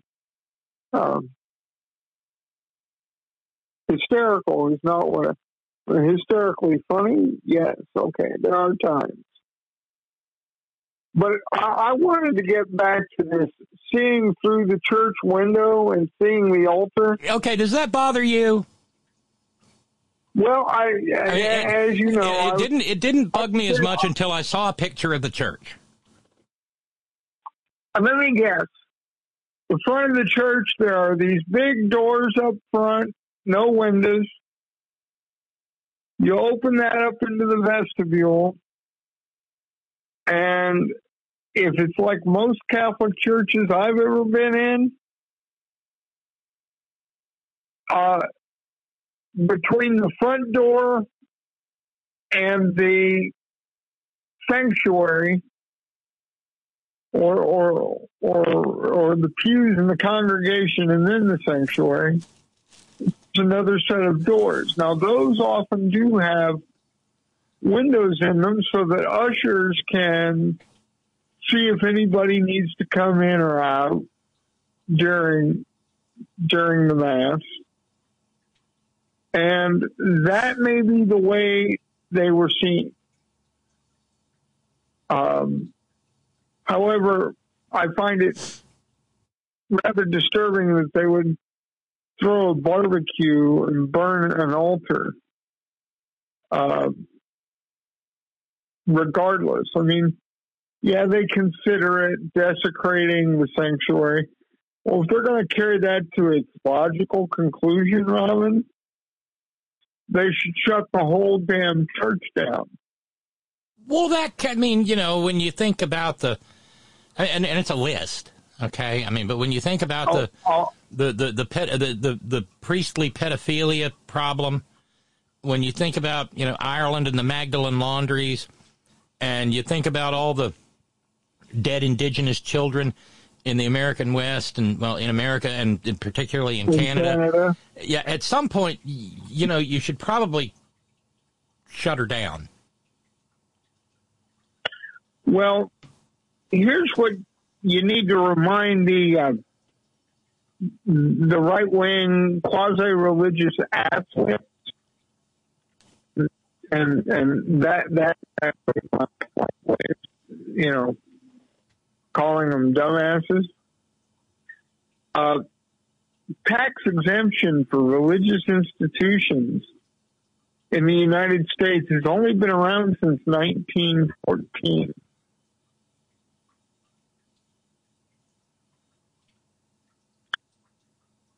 Yeah. It has not been from the founding of the nation or the passage of the Constitution. And I'm having a hard time getting excited about the closure vote, because I can see a guy like the senior senator from Talibandiana, Todd Young, American Nazi, voting for closure so they can debate it and he can vote against it. So this ain't over yet, folks. I hate to be the bearer of bad news, but you don't think it's going to get past the cloture vote? I don't think it's going to get past the closure vote. So the Republicans who said that they would support it are going to turn around and... Robin, they're Republicans. What do you think? Well, okay, fair enough.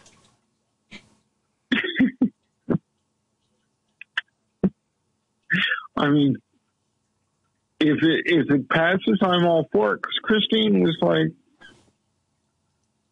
well, it's about this, that, and the other. I said, Christine, it also protects interracial marriage. She goes, oh, really? I'm like, yeah. Which is probably another reason that Miss Lindsay didn't vote for it, because North Carolina.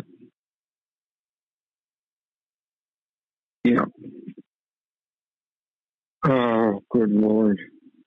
Well, Lindsay, that probably... Well, by the way, you got a note from Billable Rick. Dave and the Blind and My Magical Powers. Robin, how did Dave know that I'm eating a late lunch here in Cali while the sun sinks slowly toward the horizon? Sun sets at 4:42 p.m. here in the OC. Damn it, he must be psychic. Also, I disclaim any and all liability for the untimely passing of songstress Christine McVie at age 79. Damn, how'd she get to be so old? I last saw Fleetwood Mac play at the LA Forum in about the fall of 2018. I also caught them at Classic West in the summer of 2016. It was a great show, and one of the last ones with Lindsey Buckingham still in the mix before his feud with Stevie Nicks reached critical mass and he was kicked out of the band. Anyway, Christine was in perfect health at the end of that show, so I do believe that some supervening event caused her death. It's a sad day for the rock and roll world. Yeah, that was sad. I saw that news come across, and it's like, damn. Because when you think about, my mom, Don't Stop and Little Lies and Everywhere, Which, by the way, my mom what horrible timing. Everywhere was recently purchased for use by, God, is it a credit card company? Or maybe it's a hard-on pill or something like that. No, it's not a hard-on pill. You mean they got rid of Smiling Bob at Insight? But no, I want to be with you everywhere is, yeah. My mom used to play albums at night when we would go to bed. She'd put a stack of albums on. Among them, Fleetwood Mac, Barry Manilow, Barbra Streisand, especially the A Star Is Born soundtrack, and things like that. The Tusk album was a regular. Olivia Newton-John, another. I actually saw her in concert when I was 9, when she was still doing country music. She'd just come over from Australia. And I was sad to hear about her dying. The greats aren't getting any younger, Robin. And it's I understand that Billable is not responsible for Ms. McVie's passing, but I don't want to upset him and then have him turn that power on me. You know, right? I don't sing that well to begin with, and if I start, he happens to be looking in my direction. Bad things can happen. I don't want to put him into that position. No, definitely not. Oh, and Ron and Raleigh just mentioned, what about Irene Cara, who sang Fame and the theme to Flashdance? She just passed. She was 63, so that's 2 out of 3. Oh, God. They happen in threes. God, she's Christine's age. Good Lord. Yeah.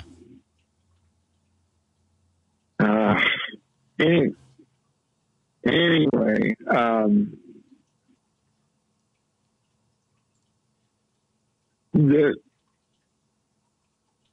I honestly don't think it's going to pass. I think there's going to be, you're going to have Susan Collinses who will vote for it because she has to do her once a year, do the right thing once a year thing. And the calendar is growing a little short there. So,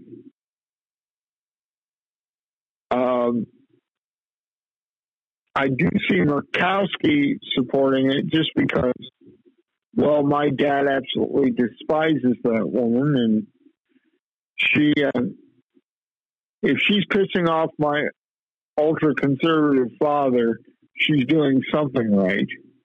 Yeah, she's doing the Lord's work. Yeah. For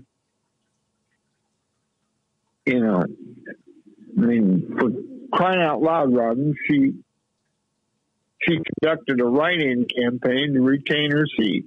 Yeah. That's somebody who knows what they're doing.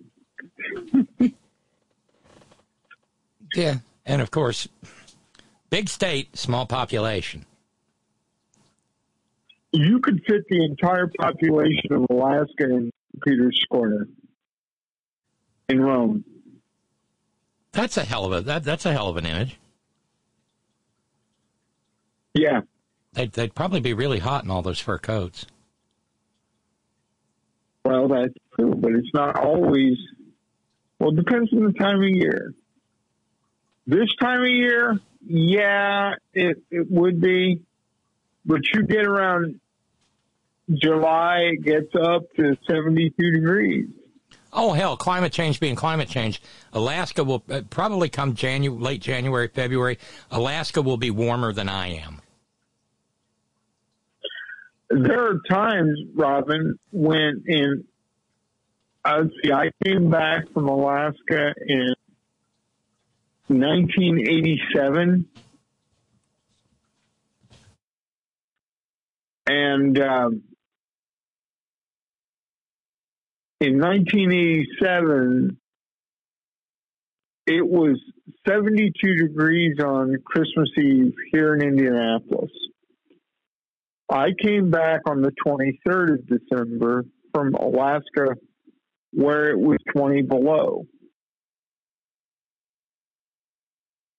4 weeks later, it was 40 below here, and it was just below freezing in Anchorage. But Anchorage is hit with the Japanese current, which is a warm ocean current. That's why Anchorage can stay warmer than the rest of the state because of all the mountains around it. And it's one of those places. I heard from a friend of mine that you would find icebergs in the middle of lakes when I was up there. Now the glaciers are melting to the point where you don't. It's going to affect rivers. It's going to affect salmon. It's going to affect all kinds of things. And Alaska has in their constitution, their state constitution, a provision that requires the state of Alaska to protect its fisheries, its crabbing industry, the salmon, all that, because it's so economically vital to the state.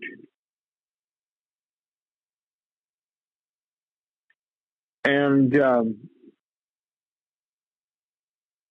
that makes me wonder how Republicans are ever going to function up there, because they don't want to do anything to address climate or the environment.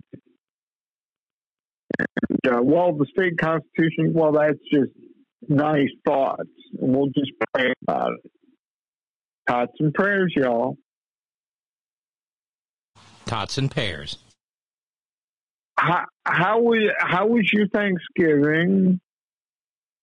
You obviously you had the grandbabies around. How was it? Oh, it was very nice, very low key, but very, very nice. Just a lovely day and peaceful conditions. And how did the cornbread turn out? Oh, well, come on, you know. Christine and I had for our dinner. I couldn't make it to the grocery store because I have edema in both legs, and my feet were so swelled up I couldn't get my shoes on. So my ride took me directly to Christine's house, and we set up her crock pot. We put pork chops in. We slow cooked those for 4 hours, and Christine had made hot water cornbread. Mm. And yes, and when it first comes out, for people who've not had it before, you got to slap that butter on there quick, otherwise they become hockey pucks. Yes. It's not one of those dishes you wait until it cools. But it is because, with regular cornbread, you can get away with it cooling a little bit. Not with hot water cornbread. No, I want it. Any kind of cornbread. I want it. I want to eat it when it's too hot to touch. Oh, you want it to burn the roof of your mouth and your taste buds off your tongue. Yes, absolutely. And of course, I love what I grew up calling Mexican cornbread. You know, where you get the Green Giant Mexi corn with the peppers in it.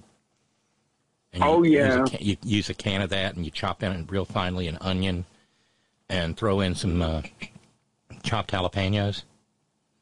That's See, my mom never got that fancy. My mom never got that fancy.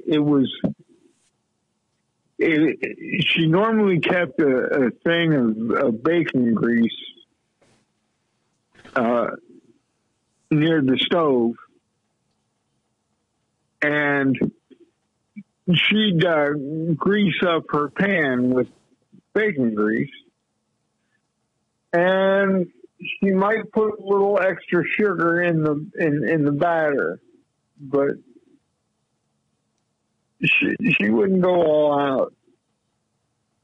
Like I've seen some people who go for the soft texture. I didn't even realize cornbread came in as white cornbread until I was an adult. Oh, the white versus yellow cornmeal cornbread discussion is some way deep history. Oh, by the way, I got a note from Dave number 11. Part of the fraternity of Dave's. Okay. Yes. Let's hear it from my brother. Yeah. Air Supply is out on tour. They're in Cali next month. Any chance Billable could... Never mind. Why does Air Supply get to go on and on? Just answer me that. I know. It could be worse. It could be 38 Special. Oh, now, don't be hating on 38 Special.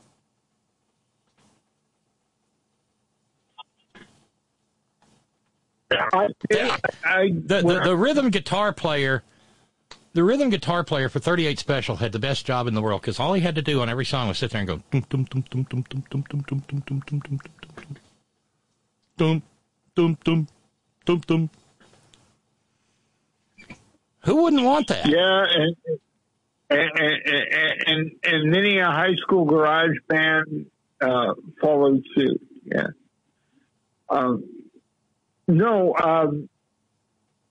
When I was in high school, I was maybe 20 years old. There's reasons for that. It's called mainstreaming in the mid-'70s, from special education classes, which I really didn't need, to classes where the allegedly normal kids would go. But I was in a play in Anchorage when I was up there in high school, Up the Down Staircase, which was written by a woman named Belle Kaufman. I know this. I know the play. And I played Rusty O'Brien, one of the kids on the radiator.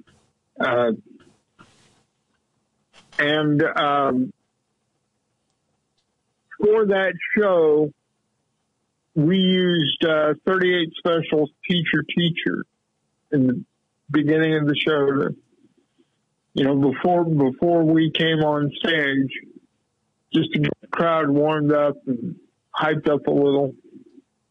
So, yeah, I'm not going to give 38 Special too much problem.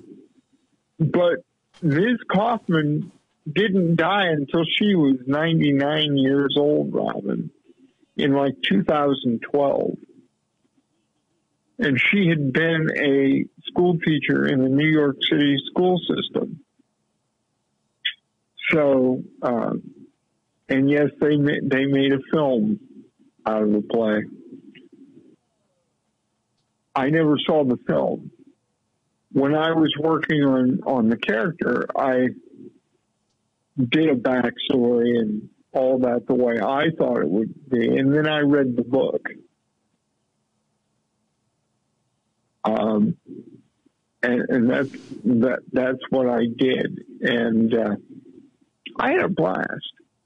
I think, when you start talking about taking out the arts in schools, you're causing part of the educational experience, especially for young people.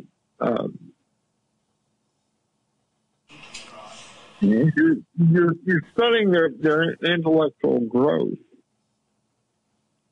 by not having that sort of thing available. I agree entirely.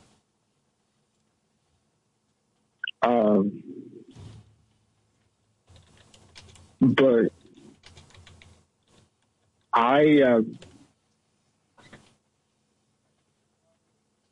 my sister has been a teacher for nearly 30 years. And she's got grandparents now that are introducing their grandkids to her and going, oh, yeah, she was my teacher when I was little. She teaches third grade. And that's like herding cats. If I recall my third grade career,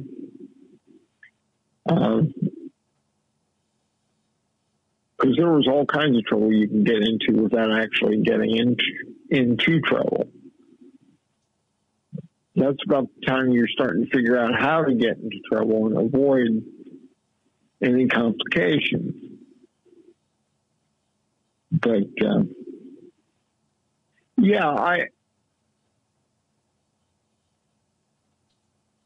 I think that it's going to get real interesting over the next couple of years. And, of course, they're going to trot out, well, it's the Democrats' fault that we're not getting anything done, like they did the last time they wanted to pass the buck on not getting anything done when the Republicans were in charge. It was obviously the minority that was the problem, even though that never seemed to slow the Republicans down for what they wanted to do. I mean, it's not like they had the filibuster in the House. No.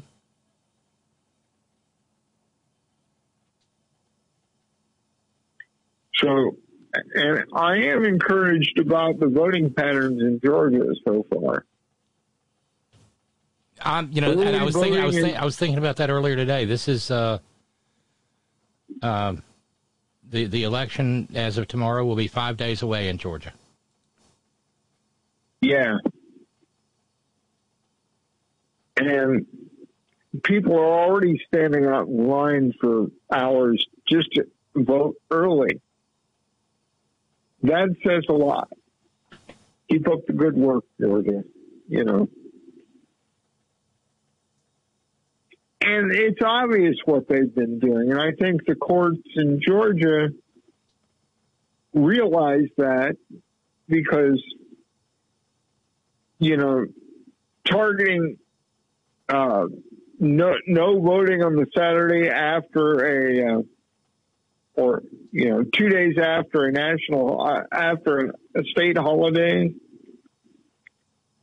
And that state holiday was Robert E. Lee's birthday. Yep. Yeah, we talked about that on Friday. Robin, I lived in Texas when I was 9 years old. Now, we celebrated Texas Independence Day. But you didn't get any time off from school for that.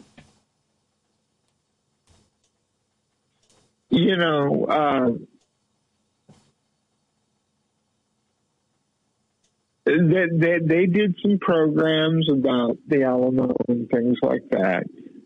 And I'm in third grade at this point.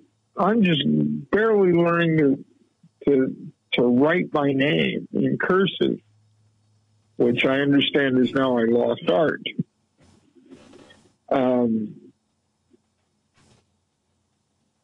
And and to figure out my multiplication tables. But yeah, they did this program where there were songs in English and in Spanish.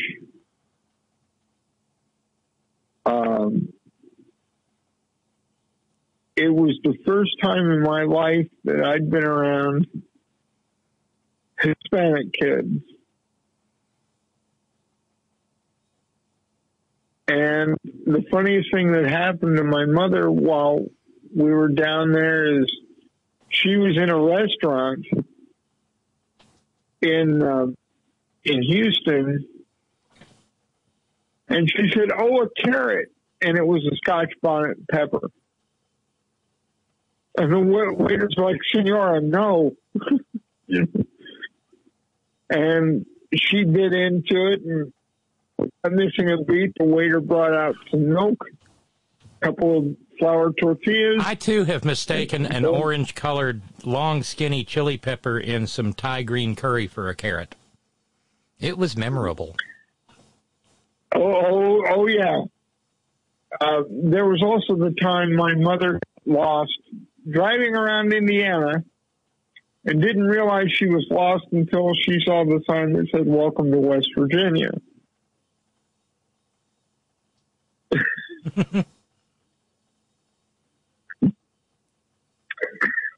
But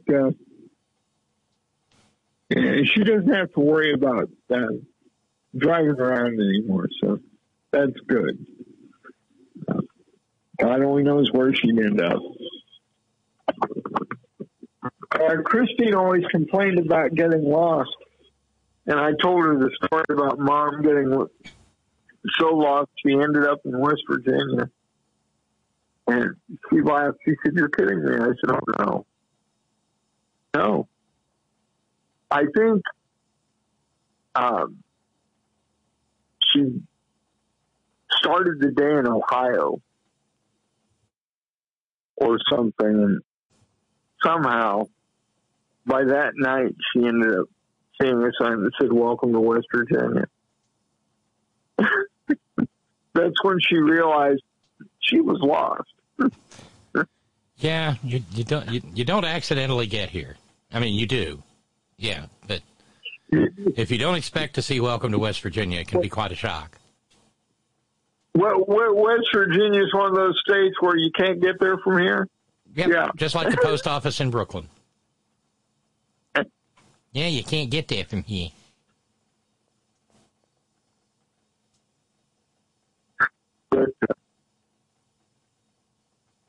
But yeah, I think that,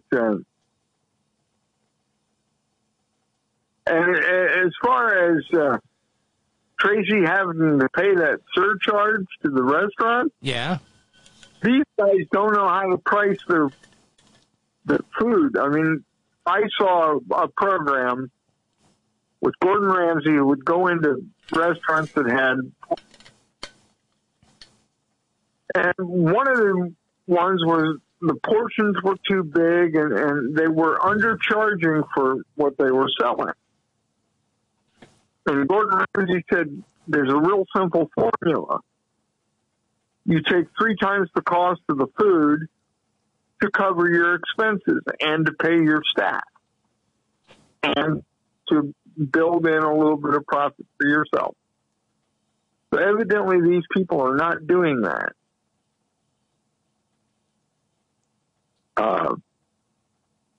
No, they're just gouging. They're just gouging. Yeah. Oh, we're doing it to provide a living wage for our staff. Well, if you can't provide a living wage without my, $3.60 on top of what I'm paying you, you don't need to be in business. It's a crummy model. Yep. I mean, Chris and I have a couple of friends who run a diner. We know that they're the owners, but we still tip them because they do all the work. They do the serving and they do all that. Not a big deal. But that's a voluntary. And Christine has gone hammer and tongue with my sister-in-law Kay about tipping. Kay's one of these people. She won't tip to save your life. Oh, is she one of those dime under the coffee cup Baptists? Well, she's some kind of Baptist. No, I believe it's. She's not one of these that I'm gonna give your tip to the Lord Baptist. Now, Christine, when she was waiting tables, ran into plenty of those. But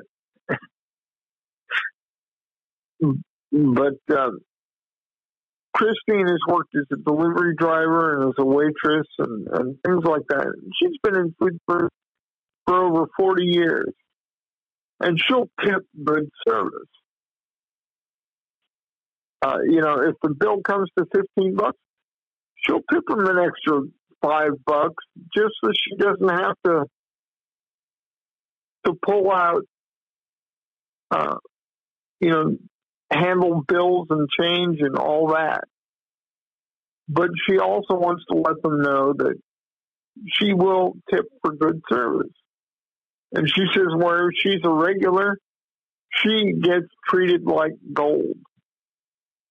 She goes out and to poker games with her friends, and the people at the bar have known her for years, even before the stroke.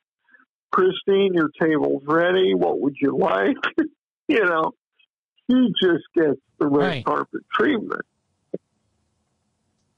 And my sister-in-law, Kay, was like, well, how do you get all this good service? And Christine clued her in. She said, Kay,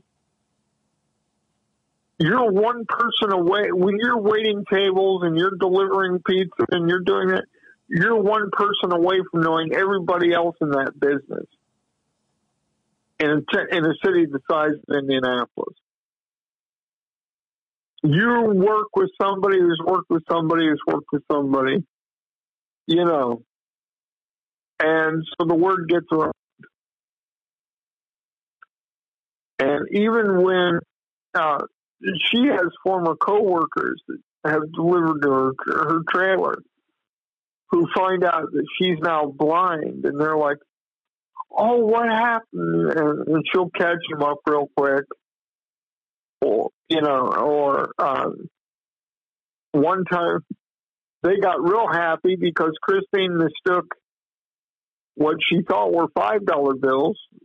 She was handing out $20 bills until somebody clued her in and goes, Chris, are you sure you want to hand me this? Well, yeah, that's $5. And he goes, no, Chris, it's a 20. And she goes, I've been giving these out all week. Oh, no. Well, see, now there is a way now that he knows how to know what her currency is. It's how you fold it. If she gets ones, they lay flat. If she gets fives, they get folded in a certain way. 10s and 20s get folded in another way. So she can pick something up and realize how much she's got. And she's got an Orcam device that'll read the bill. That goes on the side of her glasses. So that's how she keeps track of that. And it amazes me because she'll only travel with 5s and 20s. When she goes to the grocery store or she goes to the bar for a game or whatever, it's 5s and 20s. And she has gotten to the point where she can navigate someplace like Wally World, but she has been left in a line and then abandoned by somebody who was supposed to be taking her around. And that was the time she got misgendered at the Wally World. I told you that story. Right, yeah. Because Christine wears fake pearls, and the lady says, "Sir, can you move?" And Christine realized she was talking to her. She turned around and said, "It's actually, ma'am, and I'm blind. I didn't realize there was nobody in front of me." So, yeah. But she is doing really well. I spent Wednesday, Thursday, and Friday with her last week. And we just had a nice, relaxing time. Lovely. There was no drama. Christine told one of her sisters that she was cooking with a crock pot, and Kay called her immediately and said, "Do you need me to come over and do anything?" And Christine said, "No, I've got it." We put little Braille dots on her slow cooker so she would know what buttons to push for what. And it was just a matter of putting these little adhesive dots above and below the various buttons, and I showed her where that was. And that's the heating element in the outside part of the crock pot. And then she found my crock pot. So when Christmas comes around, I'm thinking of making some chicken and noodles. And then she can use her crock pot for something. And we can just do a lot. I would like to do a lot of cooking one weekend with her, just to freeze stuff and then, split it up and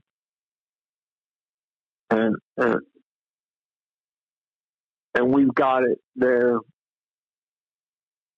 But because Christine loves to cook, but she's afraid to use the stove. That's understandable.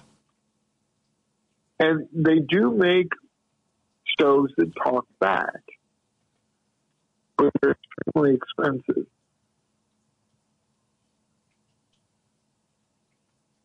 But so she's become the mistress of microwave and using the Foreman grill and things like that. So I'm glad everything's going well for you. And Noble, I understand. I didn't say anything gross this entire time. I'm proud of you and grateful. I told you I was making an effort this time. Yeah. You've made a yeoman effort, and Billable Rick is probably so grateful he doesn't know what to do. Well, just to enjoy your early evening snack there, Billable. Right. Well, listen, you stay warm. I hear it's cold. And we're going to get colder here. Got down to 32 last night. And I have a new winter coat that I'm using when I bundle up under the blankets. So on top of everything else, I'm staying nice and toasty. Yay. So, no, you do and that. I'm learning to live with compression socks. So between that and the compression socks, I'm very comfortable. Good. And I think I saw the Farmer's Almanac back before we got into this. It said, at least for here, it's going to be shitty on the front end and shitty on the back end, and kind of sloppy and not as shitty in the middle. So, slop. It is. Dave, take care and give our best to Christine, please. I will, Robin. You take care. Will do. See ya. Bye. Our buddy Dave in the Blind out in Talib, Indiana. I'm going over to the Skype line in a second, but I wanted to just sort of, I don't know, call this the actual groomer update.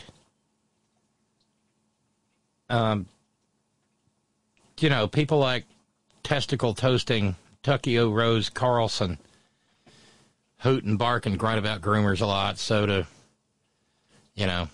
Matt Dysphoria Beard Walsh and little Benny Shapiro. That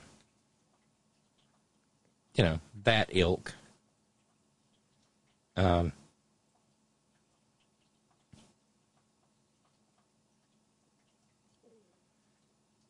But there are actual real groomers out there.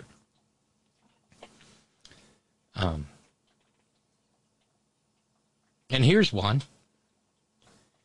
NFL fans may remember the name of John Kitna, a 14-season NFL journeyman QB. Played for the Seahawks, the Bengals, the Lions, and the Cowboys. Well, professional sports have become kind of an almost hereditary thing now. So John Kitna has a son. John Kitna's son is Jalen Kitna. He's a second-string QB, or third-string, I don't know, for the Florida Gators down in Gainesville. He's 19 years old. He was a redshirt freshman. And he has been booked. And this story is, Dateline today. He's been booked on 2 counts of child exploitation material and 3 counts of possession of underage porn. Oh, really? He was a highly touted recruit out of Burleson High School in Texas. Then he signed with Florida. And got busted for kiddie porn. Once again, not a drag queen. Not a member of the LGBTQ community. Just a straight guy who likes children. Don't anybody tell Tuckio Rose testicle toasting Tucker Carlson about it, of course.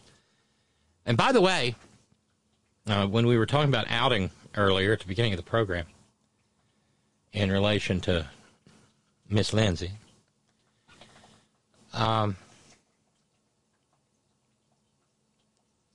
well, this is not a case of outing. This is just a disgusting capo of a sort.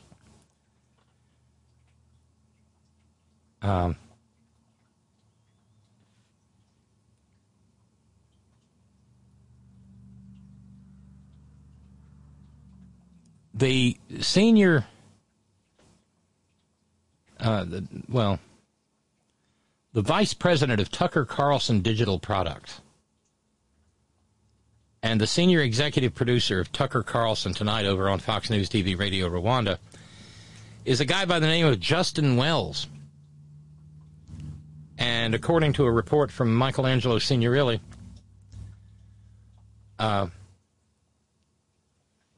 he's an out gay man, married. And so he has yay or nay on the people who are booked on that show, including people like a creep named Jamie Mitchell, who runs something called a hate group called Gays Against Groomers. Who was on his program, Tucker's program, right after the Club Q massacre. Michelangelo Signorile wrote, "It is beyond horrific to think a gay man has helped to shape and widely disseminate a message of hate against LGBTQ people. This story is not, however, about a warped closet case tormented by self-loathing, hiding his true self while bashing those like him. And thus, this story is not an outing which involves exposing someone who covers up their sexual orientation while publicly presenting as heterosexual. Though it certainly may be a startling revelation to a great many, it is rather about connecting the dots regarding a reality that seems to have been hiding in plain sight."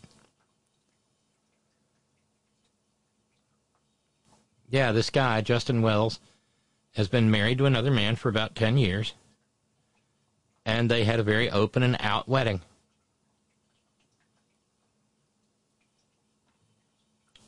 And he works every day and makes a lot of money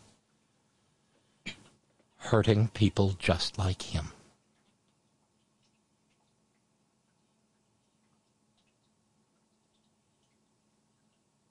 Because freedom, right?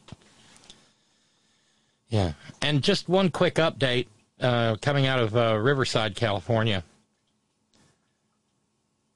The slow release of information about the 28-year-old Virginia cop who drove across country, killed 3 adults, and kidnapped a teenage girl. By the way, the teenage girl has a sister, so there are 2 orphans, not just one. Well, police in Riverside are now saying that he was definitely a groomer. They don't know yet how long the digital relationship lasted or what platforms were used. But he catfished the little girl. And they now say that he engaged in classic groomer behavior. Apparently he asked for or traded nudes, sexually explicit photographs, or perhaps provided her with things like gift cards and even just, being super complimentary. But yeah, he was all of that, and the Virginia State Police never saw anything untoward in him. Nor did the Washington County Sheriff's Department. How do you miss that? I don't know.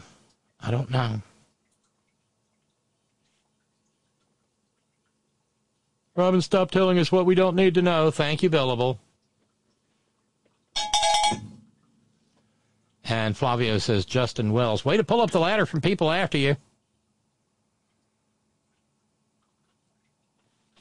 No kidding. As to safety, a note coming in from Dave number 11. Half of my community has moved to Idaho or Montana to get away from us libtards in California. Their homes were purchased by the most wonderful people, each one educated and voting blue. If the house turns out to be an Airbnb, it is rented by a great person. Maybe we need to separate a little bit, left from right. I have my plastic straw hat to wear when I'm touring to the open carry counties.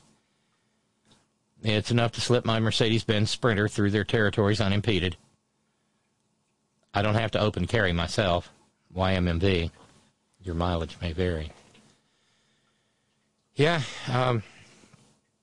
Oddly enough, Dave, one of the things I think about when I think in those terms is 1948 and the India-Pakistan frontier, when people had to get up and go for the sake of their very lives.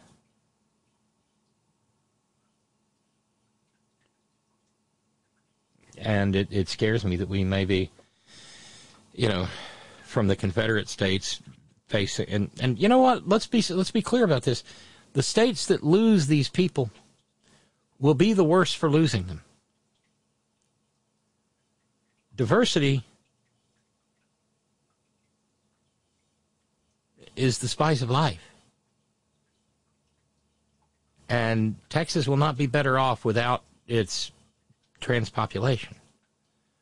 The ones I worry about are the ones who will not be able to leave because there is not going to be enough of an underground railroad to provide not just legal support, but actual monetary support to help people settle in and have something resembling a decent life.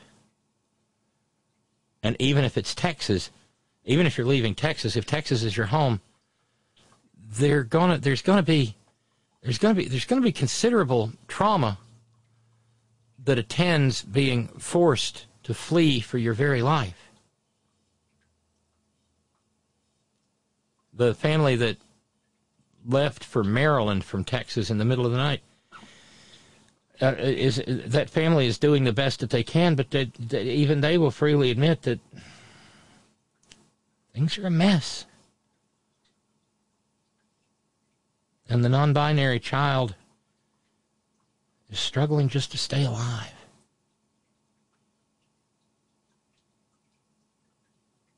So I don't... And I used to say, okay, well, Texas is going to do something stupid.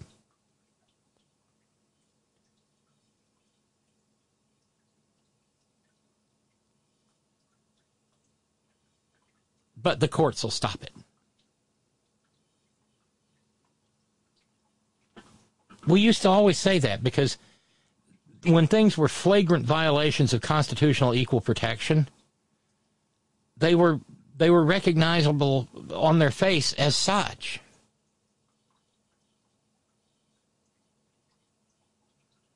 And almost any judge, you'd say, well, they'll straighten this out. That ship has sailed and sunk. I was thinking about the Texas legislation, and if it is passed into law, and I would say there are better than even odds that it will, then, okay, you go to a federal judge, and you say, Judge, this is clearly a violation of equal protection, and we're going to win on the merits, and this thing needs to be enjoined right now. But Texas is so overflowing in maggot and loyal bushy filth at the federal district court level that you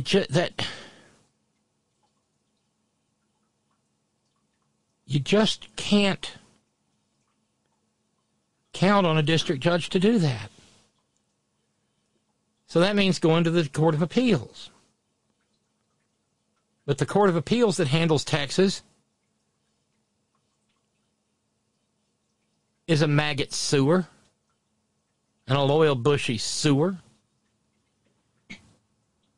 And so that leaves the Supreme Court of the United States. Guess what?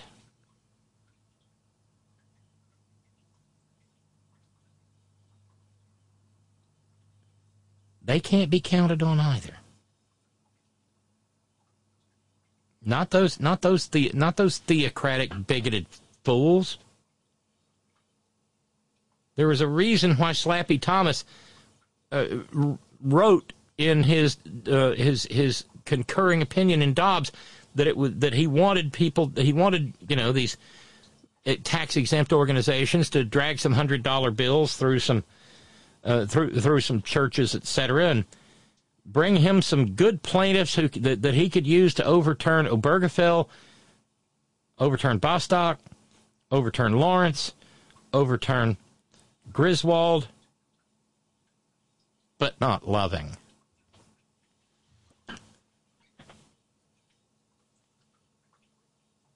So there may be a genuine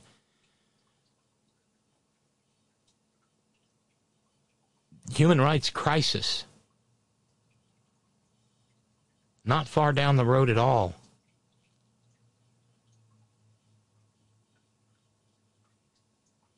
In Texas.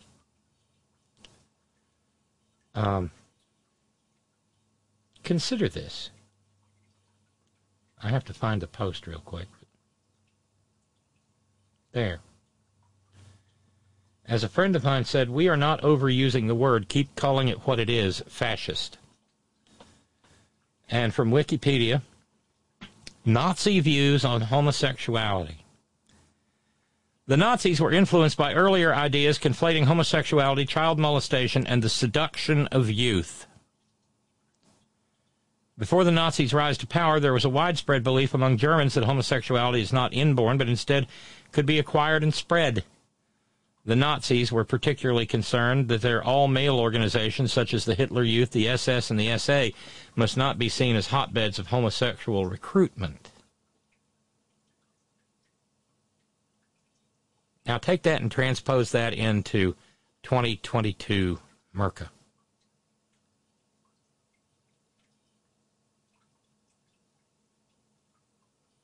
The maggots and the Republicans are fascist.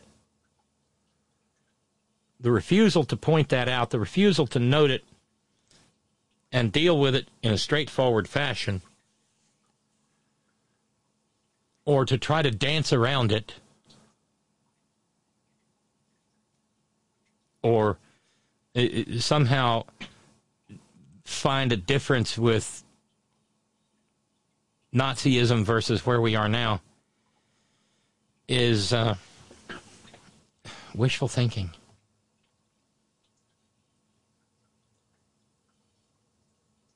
And when you combine that with the religious liberty canard, in places like Texas, they will do everything they want, hurt whomever they want, eliminate whomever they want, under the guise of religious liberty.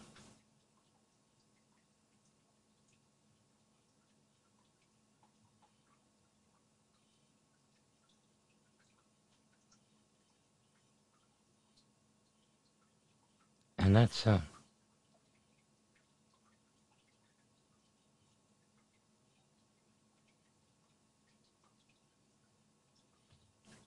recipe for real horror. Lines are open, by the way, if you want to jump in on the conversation. You're mighty welcome to. Stress line's open, 844-843-4676. 844-843-4676. 844-THE-HORN. And Bob Kincaid Horn on Skype. Either way works equally well. And I do love the conversation. And I love what y'all bring to the conversation. Let's see, we can get rid of the pedophilic quarterback. Oh, and here we have the, well, look, it's Florida Man. You know you've got a good story on your hands when the opening line is, a Florida man was arrested again. This is a convicted sex offender named Jeremy DeWitt. And in addition to being a convicted sex offender, he also likes pretending to be a cop. And at one point in time, he got busted for putting up YouTube videos of him escorting funeral processions on his special cop motorcycle and pulling over motorists. WESH Action News Team Eyewitness Channel 2 had the details. Megan, a man convicted of impersonating law enforcement numerous times in Central Florida is back behind bars this morning. The Osceola County Sheriff's Office says deputies arrested Jeremy DeWitt yesterday for violating his probation. WESH's Bob Hazen is live at the jail this morning. And Bob, this comes just a few months after DeWitt was released from prison, right? Yeah, that's right. And it all has to do with the YouTube page. Now, he got out of prison, like you said, in September after pleading no contest to charges, served a year in prison. And as part of his release, he was supposed to take down a YouTube page for his company. But officials say that didn't happen, and he got taken back to jail last night. Now, the Osceola County Sheriff actually walked Jeremy DeWitt out to go to jail last night. And he had a lot to say. We've reported on him many, many times over the years. He's been arrested repeatedly for impersonating an officer while working as a funeral escort with this company called Metro State, sometimes even pulling people over, yelling at other drivers, stopping traffic. And after his release from prison, officials say he was supposed to close that business down along with its YouTube channel, but they say he has not done so. On his way to jail, DeWitt told us that his account had been hacked. I can't even shut it down. I can't even use it. I can't even post on it. I can't even shut it down. And I explained that to probation multiple times. We even showed them the proof, and they still put a warrant out for my arrest for not taking down the channel. The guy's definitely out of control, and I don't know if it's a personality issue or a power issue. Now, DeWitt was arrested here in Osceola County, but his violation is in Orange County, so we do expect he'll be taken back to the jail in Orange County, where he'll then have to go in front of a judge for that violation of probation. Reporting live in Kissimmee, Bob Hazen, West 2 News. Yeah. A wannabe cop. Lucky nobody's dead. But somebody hacked the account, changed the username, changed the passwords. No. The sheriff said, you can definitely deactivate your account on YouTube, so he's full of it. Yeah, poor baby. You're right, Ralphs. Then there's the real cop. A real cop. Video came out.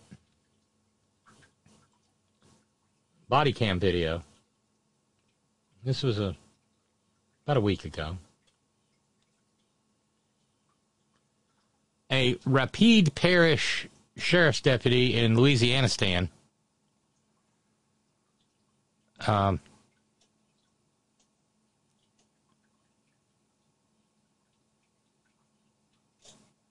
the name of Deputy Rodney Anderson in Alexandria, Louisianistan, pulled over 45-year-old Derek Kittling. Kittling was driving a Chevy Silverado pickup truck in a residential neighborhood. He gets out of his truck in the video. Kittling does. Sheriff says, "Stay right there," and then says, walk towards your truck." And Kittling says, "Why'd you stop me?" Sheriff's deputy doesn't answer.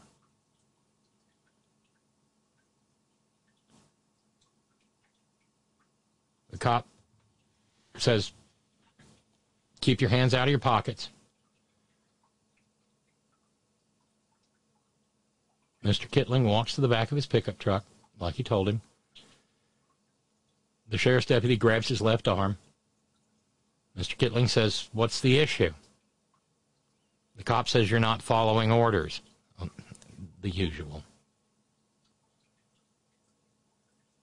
Kittling says, "Can I get my phone?" Cop says, "We'll get to that." The man keeps asking, "What I did? What's wrong with you? Why are you grabbing on me, man? Why are you grabbing on me, bro?"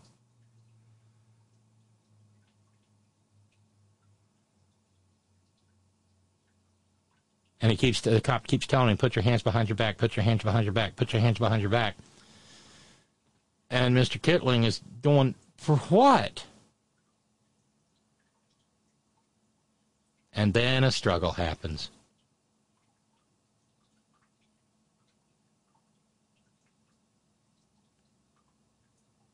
And then the cop does what cops do.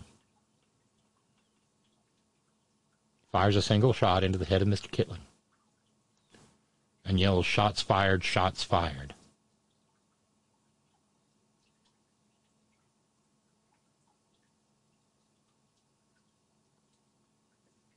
After the fact, a colonel, a guy by the name of Lamar Davis, who runs Louisianistan State Police, said that he was pulled over, Kittling was, for a window tint violation and having a modified exhaust.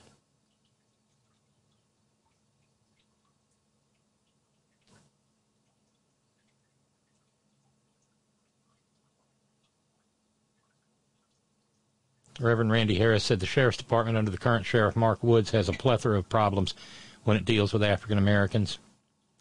It's tragic with what happened to Derek, but unfortunately it's more than likely to happen again. I have zero faith in the Sheriff's Department. They have hired lawyer Benjamin Crump.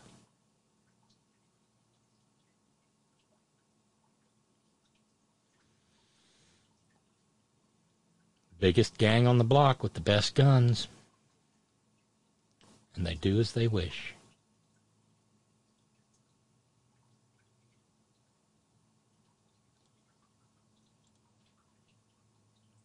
And from the Department of Forget About It Jake, it's West Virginia Stan.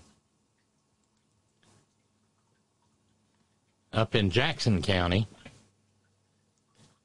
Rodney Rogers, aged 43, has been taken into custody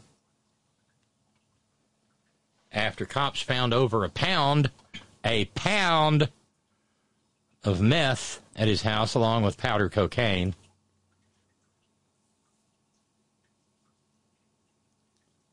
His bond is $200,000.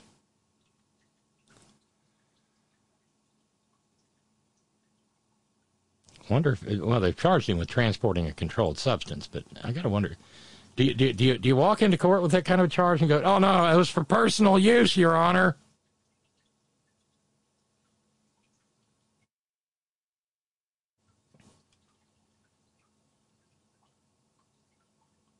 Lord.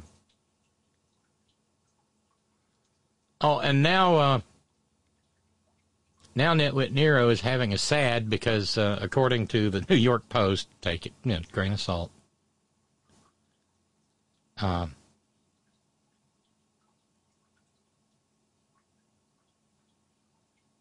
He now says he was blindsided by the dinner with the definite article and incel Nazi Nick Fuentes. It was a total setup. He tried to fuck me. He's crazy. He can't beat me. Yesterday, Geezer Disgustus gave an interview to Fox News Digital. I'd never heard of Fuentes. I'd never heard of him. Never heard of the guy. I had no idea what his views were, and they weren't expressed at the table in a very quick dinner, or it wouldn't have been accepted. Never heard of the guy. Who? Yeah, sure. But now, apparently, the people who handle him, and and just saying the people who handle, the idea of handling,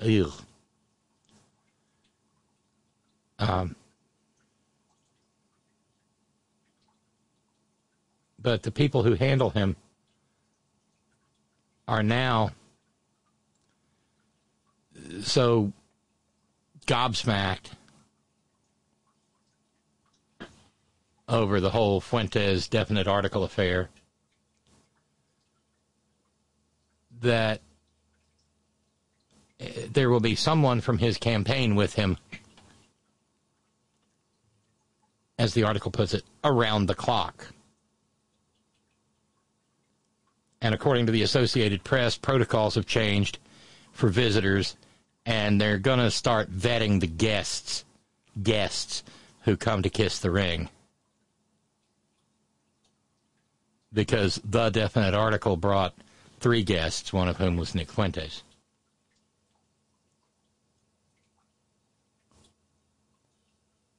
The Associated Press article reads, in an acknowledgement of the severity of the backlash and an effort to prevent a repeat, Trump's campaign is putting new protocols in place to ensure that those who meet with him are approved and fully vetted according to people familiar with the plans who requested anonymity to share the internal strategy.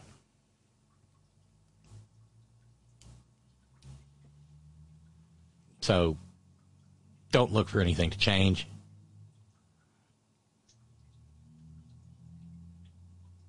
The AP article goes on to say the changes will include, again, don't expect anything to change, expediting a system borrowed from Trump's White House in which a senior campaign official will be present with him at all times, according to one of the people.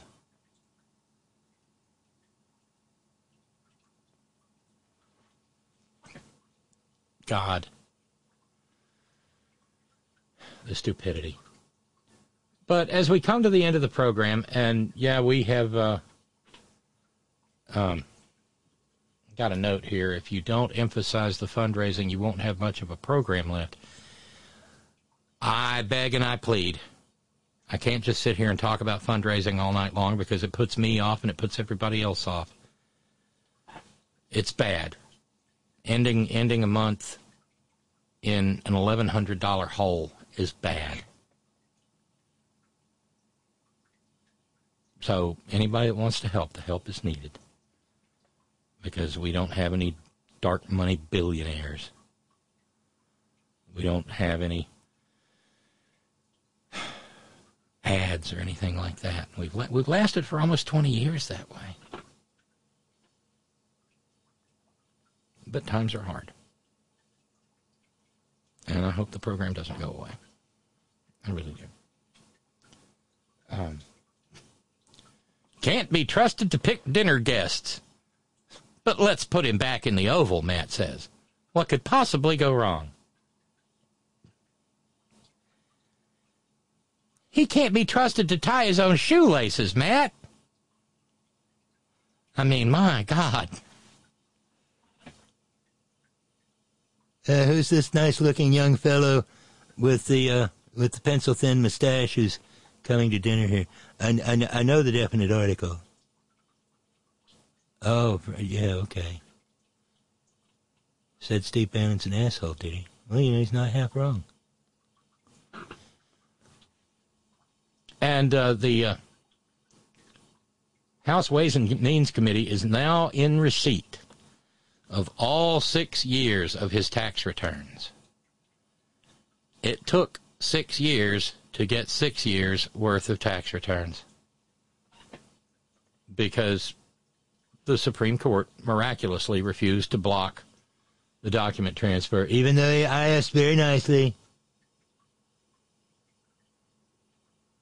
The returns primarily come from his time in the White House, and I don't know how they're going to. I don't know how they're going to parse out the work, but they're going to have to work fast because all the investigations will end on January 3rd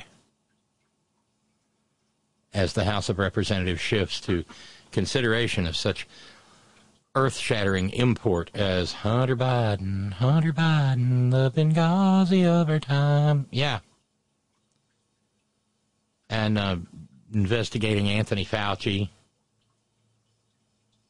and the Wuhan lab and the fact that Joe Biden finally got us out of a war we should never have been in the first place. But let's end the program on a good note.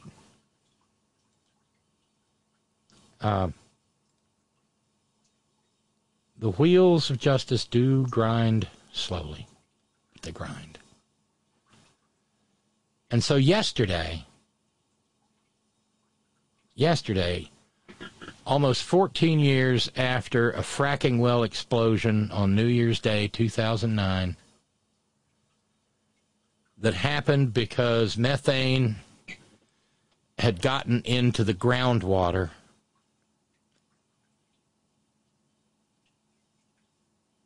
Cabot Oil and Gas entered a no-contest plea to 15 criminal charges brought by the state of Pennsylvania.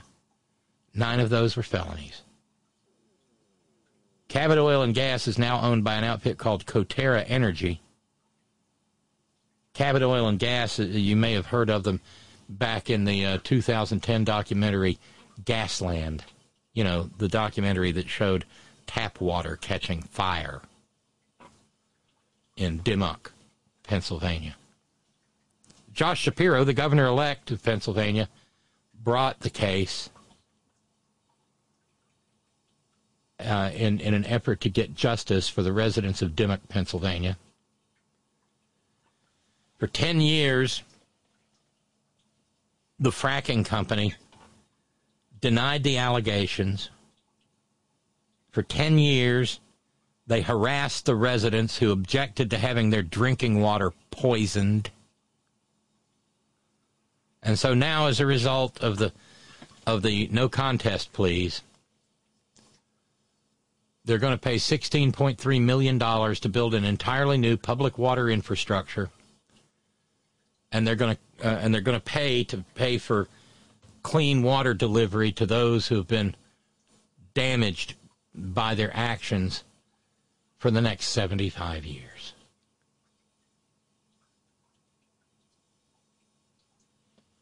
A fellow named Ray Kimball, who lives in Dimmock, said Dimmock residents have known for 14 years that Cabot Oil and Gas is guilty of contaminating our water. Finally, some justice. This case proves once and for all that drilling and fracking contaminated our drinking water. And he has been going to D.C. since 2014 to beg for relief through anyone who will listen. And my heart goes out to them, and I applaud them. I applaud their courage and their determination. Because anytime you seek environmental justice, it's going to be a long, hard fight.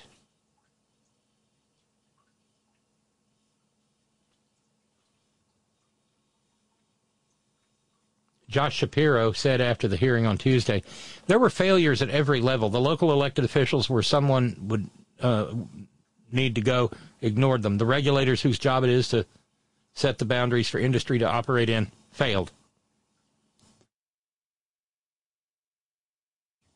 It gives me hope. It really does.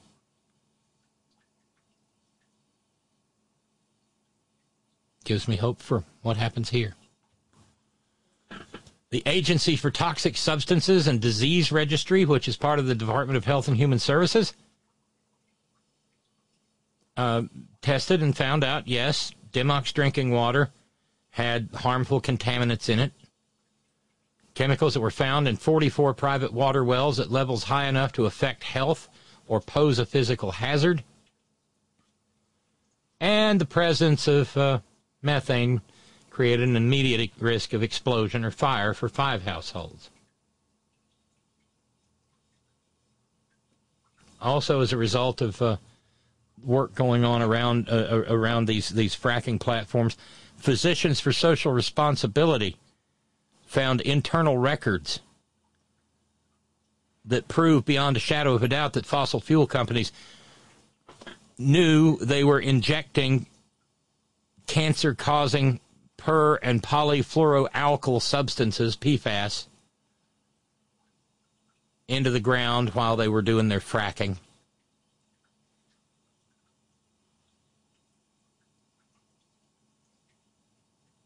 Physicians for Social Responsibility said federal leaders must act to ensure that no American is subjected to continued poisoning, sickness, and harm from drilling and fracking.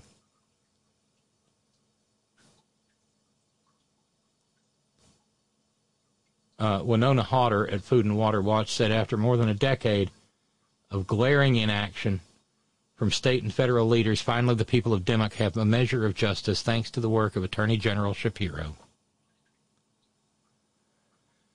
And then added countless other communities on the front lines of fossil fuel extraction in Pennsylvania and elsewhere will continue to suffer from the inherent health and safety risks of fracking until our country fully transitions to a clean, safe, renewable energy future.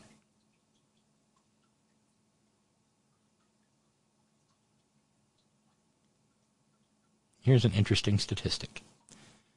Somewhere around 17.3 million people all over the U.S. live within a half-mile radius of active oil and gas production.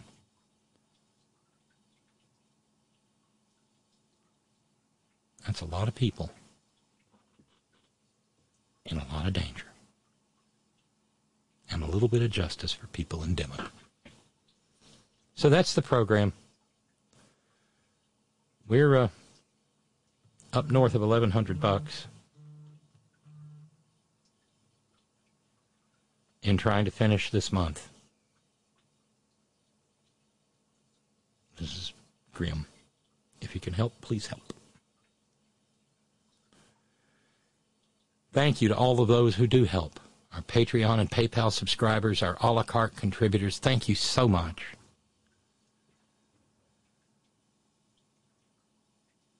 Thanks to each and every one of you who share your precious finite time engaging in the program in whatever manner you so choose.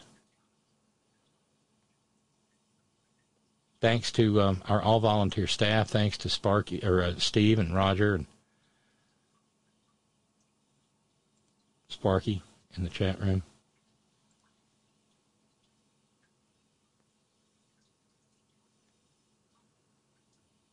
Thanks to our news ninjas. Thank you, Brother Deacon Asa, headon.live. Remember, brand new Fresh Malloy on the way at 9 p.m. Eastern Standard Time, 6 p.m. Pacific. The best place to listen to the first run of Malloy is headon.live. Thank you, John Fox in Australia. Thank you, Ben Birch, whiterosesociety.org.